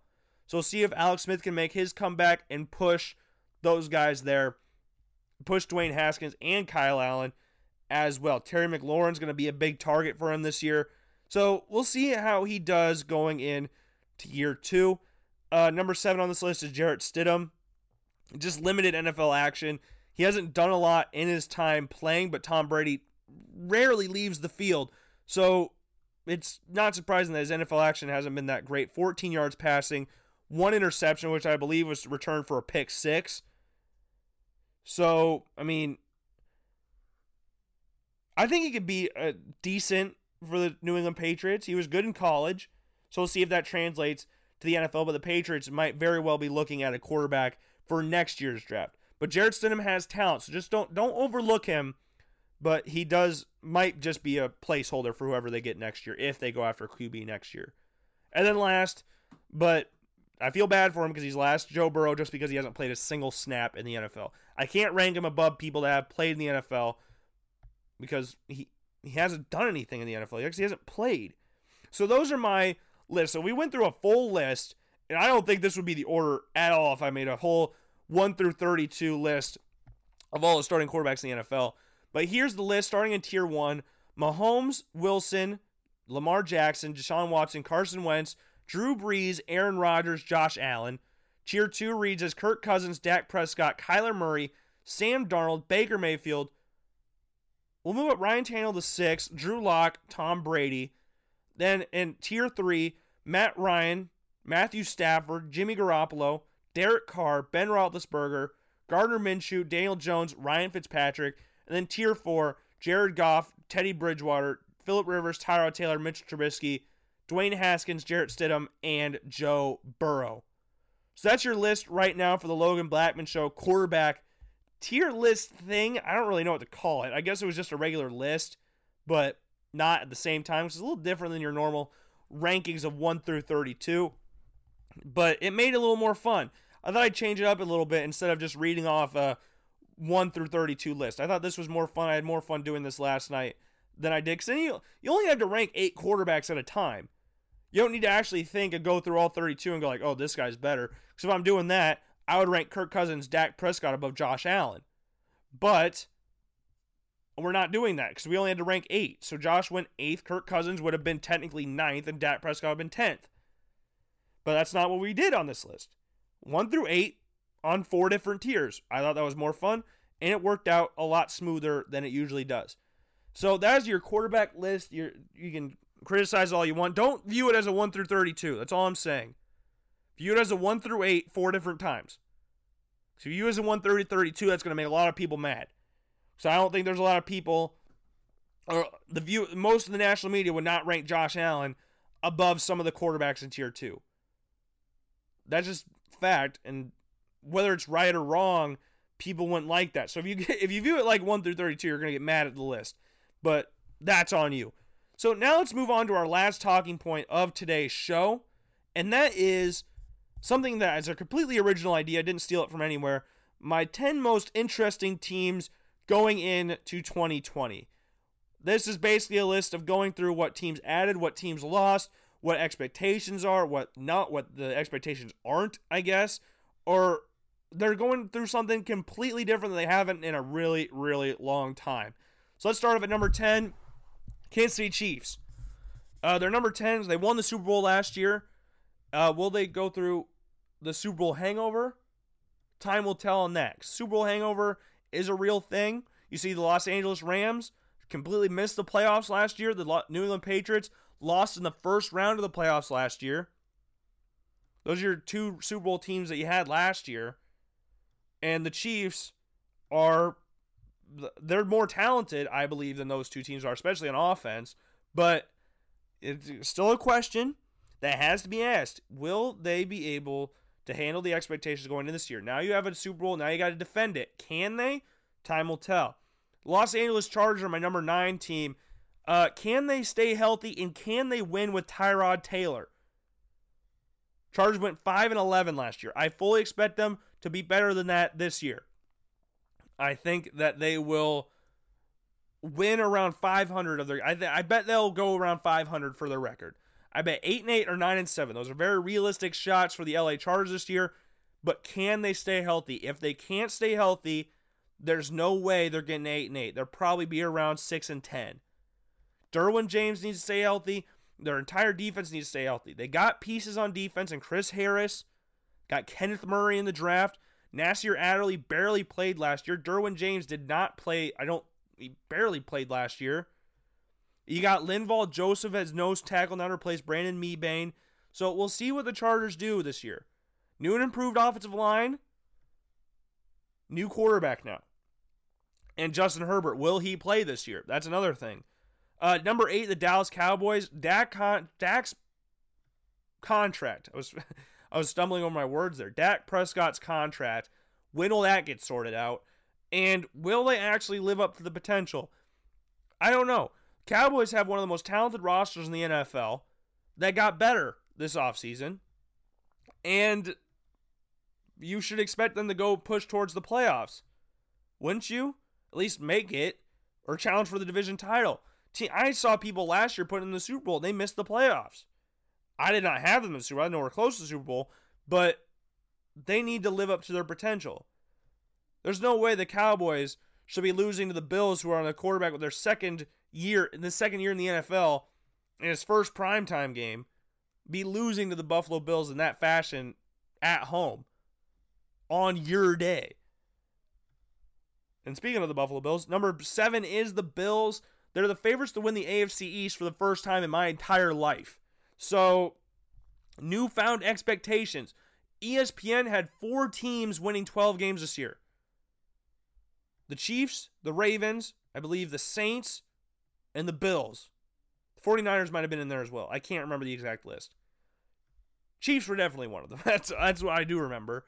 But the Bills were in there. Newfound expectations have not been seen since Jim Kelly retired. No one's ever expected anything from this team in the 21st century. They went to their first playoff game in 17 years, 2 years ago. There's never been expectations on this team. And now they're expected to win 12 games by some people. It's high, lofty expectations. Can they handle the expectation going into the season where they're expected to win the division? Which is something that's not been uttered in Buffalo since Jim Kelly. So we'll see if they can handle that. Number 6, the Green Bay Packers. Is this Aaron Rodgers' last season in Green Bay? Because a lot of people around the Packers organization, a lot of experts, view that the Packers think that Jordan Love is the next Patrick Mahomes. Which means a 1-year thing with Aaron Rodgers. Jordan Love's not going to sit for 3 years, is what the media is saying. Jordan Love is not doing that. So, with them trading up to get Jordan Love, this is probably Aaron Rodgers' last year in Green Bay. And sadly, it probably means he's going to New England, which would pain me to see. I've also heard rumors of Las Vegas as well. But this might be Aaron Rodgers' last year in Green Bay. They didn't really improve off the season before, which saw them go to the NFC Championship game and get smacked by the 49ers. They didn't improve. They didn't get any weapons on the outside. They didn't improve their offensive line. They got their future quarterback and a backup running back. So, what will Rodgers do after this season? Will he still be a Packer next year? That's a big question mark going around Green Bay right now. Number 5, the Baltimore Ravens. They went 14-2 last year. Can they repeat that? Because on paper, their roster got better. They got Calais Campbell, Derek Wolfe to improve their defensive line. They got Patrick Queen in the draft. You got J.K. Dobbins to help partner Mark Ingram to get some of the stress off Mark Ingram's shoulders. So will they expect, what will the expectations be for Baltimore going into this season? I think they should win around 12 games because it's very hard to go back on a 14-win season. Will teams be able to adjust to the Ravens' style of offense? That's another big thing there. The NFL learns very, very fast. Very fast. So they will be learning to adjust and adapt to the Ravens style of offense and will sometimes be able to exploit that. So will they be worse? Probably. How much worse? Not that much. I think this is a 12-win team. They're still extremely talented. They've gotten better. Hollywood Brown is going to be there the entire season. He didn't play barely at all last year, and when he did, he wasn't healthy. So getting him back and healthy is going to be big. But I think 14-2 is lofty. At best, I would probably say 13-3, but now I said that, will probably go undefeated. So time will tell.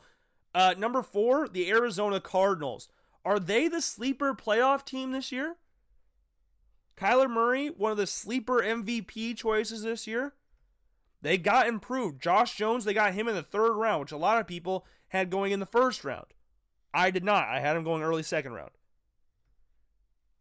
But they got him in the 3rd to help improve their offensive line and partner DJ Humphries on the opposite tackle side. A lot of experience at Houston at left tackle spot. See which tackle spot he takes in the NFL. You got Isaiah Simmons, the most versatile player in the entire draft, who you list as an outside linebacker. So you view him to be that guy that can get pressure off the edge to partner Chandler Jones, which is something they have not had in a while. Exterior pressure. So got Patrick Peterson. So expectations for the Cardinals are going to be better this year than what they have in years past. DeAndre Hopkins is there as well. So now you got DeAndre Hopkins, Larry Fitzgerald, Christian Kirk, Andy Isabella. Akeem Butler is going to be back this year after missing all of last season with a wrist injury. You got Kenyon Drake, a full season there. You got Josh Jones and DJ Humphries to help improve the O-line. Kyler Murray, Isaiah Simmons, Chandler Jones, Patrick Peterson. Like, you got pieces to be a very solid team and could be that sleeper playoff team this year. Could be that team like the 49ers. Now, they're not as talented on paper as the 49ers, like they were the season before. But they got a progressive-minded head coach, fast-paced offense, the air raid offense, and their defense is slowly but surely improving, which is what they needed. I thought they would get whoever the Panthers didn't take at number 6, number 7, they were gonna take at number 8. I had the Panthers taking Isaiah Simmons, so they took Derek Brown. Either way, they were taking the best defender available, and that's why they ended up with Isaiah Simmons. I think it's a great piece for their defense and should help the Cardinals improve. Number 3, the Cleveland Browns. Will they actually live up to expectations? Expectations this year are arguably going to be, it should be higher than what they were last year, though the fact they got Odell Beckham was a big reason why the hype was so real. This year, hype's died down a little bit, but on paper, they're better than what they were last year. They improved their offensive line by getting Jack Conklin and Jedrick Wills. They got Austin Hooper in free agent, or was it free agent or they traded for him? I can't remember. They're paired with Njoku. Nick Chubb is there, one of the best running backs in the NFL. Landry and Beckham are still there. Your linebacking core is a little weaker, but you lost Joe Schobert and Christian Kirksey, but whatever. Myles Garrett's going to come back. Greedy Williams, Denzel Ward are going to be there. Like, you got talent on this team. Will they actually live up to expectations? Expectations range anywhere from about 10 wins to about 7 for the Cleveland Browns this year. You would expect them to be closer to that 10 mark than the 7, but it's the Browns, so you never know. Number 2, the New England Patriots. Life after Tom Brady. Jarrett Stidham's now the quarterback, as what it seems, or it's going to be Brian Hoyer or something like that. Will they be looking for a quarterback next year? Will it be Aaron Rodgers? Will Rodgers be their quarterback next year? Will Stidham prove that he's the guy to be in New England? Will New England, the first time in my entire life, they have not been favored to win the division? It feels like. They weren't really that good before Tom Brady got there, except for that one year they went to the Super Bowl with Parcells and Drew Bledsoe. But, expectation for the Patriots, a lot of people have them going around 6-7 wins, which seems ridiculously low for the New England Patriots. But we'll have to wait and see. Life after Brady, this could be a little tougher than what Patriots fans are thinking. Got the greatest coach of all time still, so that's a big factor there. And then number 1 is Tom Brady's new team, the Tampa Bay Buccaneers. Life after Mr. Interception, Jameis Winston, who got LASIK, so he could see now, but a little too late. Tom Brady's now the quarterback of the Tampa Bay Buccaneers. With those weapons on the outside and Chris Godwin, Mike Evans, you got Gronk back in free agency or out of retirement, and O.J. Howard there. You got Tristan Wirfs to help improve the offensive line. See a bigger role for Ronald Jones this year. Finished the year on a hot note last year. See if he can continue that. Struggled his rookie year. Showed flashes last year. See what he can do as the full-time starter, if that's what they view him as. The Bucs' expectations are as high as they've been since their Super Bowl season with Brad Johnson as the quarterback and John Gruden as the head coach. Bruce Arians, for what Bucs fans are viewing as, this is going to be a fantastic season. And playoffs are bust for this team. 10 wins is what I'm expecting, at least, from this Tampa Bay Buccaneers team. They won 7 with Jameis Winston throwing 30 interceptions. That's insane, thinking about that. 30 interceptions, still managed to win 7 games. Expectations will be really high for the Tampa Bay Buccaneers this year. So those are my most interesting teams going in to the new season. Let's read that list again. The Kansas City Chiefs at number 9, at number 10, Chargers at number 9. Will they win with Tyrod Taylor, and can they stay healthy? Chiefs with Super Bowl hangover. Number 8, Dallas Cowboys. Dak Prescott's contract, and can they actually live up to expectations? Number 7, the Buffalo Bills. Newfound expectations that have not been seen since Jim Kelly was the quarterback. They are now the favorites to win the AFC East. Can they handle that? Can Josh Allen develop even further in year 3? Number 6, Green Bay. Looks like Aaron Rodgers' last year in Green Bay. Is it? Will this affect the team? Will they be still one of the best teams in the NFL? Time will tell. Number 5, the Ravens. They went 14-2 last year. What are the expectations for this team this year? On paper, it looks like they got better. But will they finish 14-2? Or probably will finish lower than that. But we'll have to wait and see. Will the NFL adjust?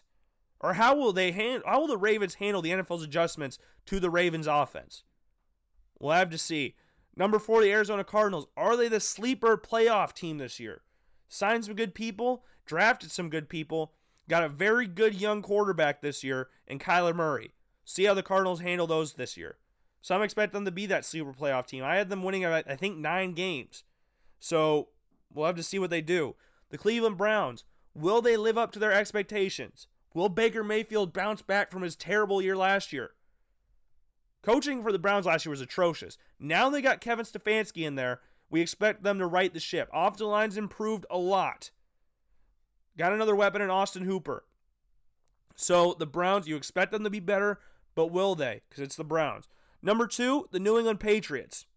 The New England Patriots are life without Tom Brady. What will they be? Who's responsible for the dynasty? We'll have to see how they do with Jarrett Stidham going into this year and if they're looking for a quarterback going into next year. My gut tells me Aaron Rodgers, which scares me. At number 1, the Tampa Bay Buccaneers. Life after Jameis and life with Tom Brady. Life with the GOAT. See how they do this year. Expectations as high as they've been in years. So those are my top 10 most interesting teams going into this season. You make your own list on who you think the most interesting teams in the NFL are, and let me know what they are. But those are mine. We did all that stuff with the quarterbacks, teams, awards, MLB. I think it's time to wrap up today's show. I hope you all enjoyed today's show. Hope you all have a great day, great week, great month, great year, whatever. Just have a great whatever. And I will see you guys on Friday with a tier list for Friday, Fun Day Friday, and we should have a fun one. Fun days ahead.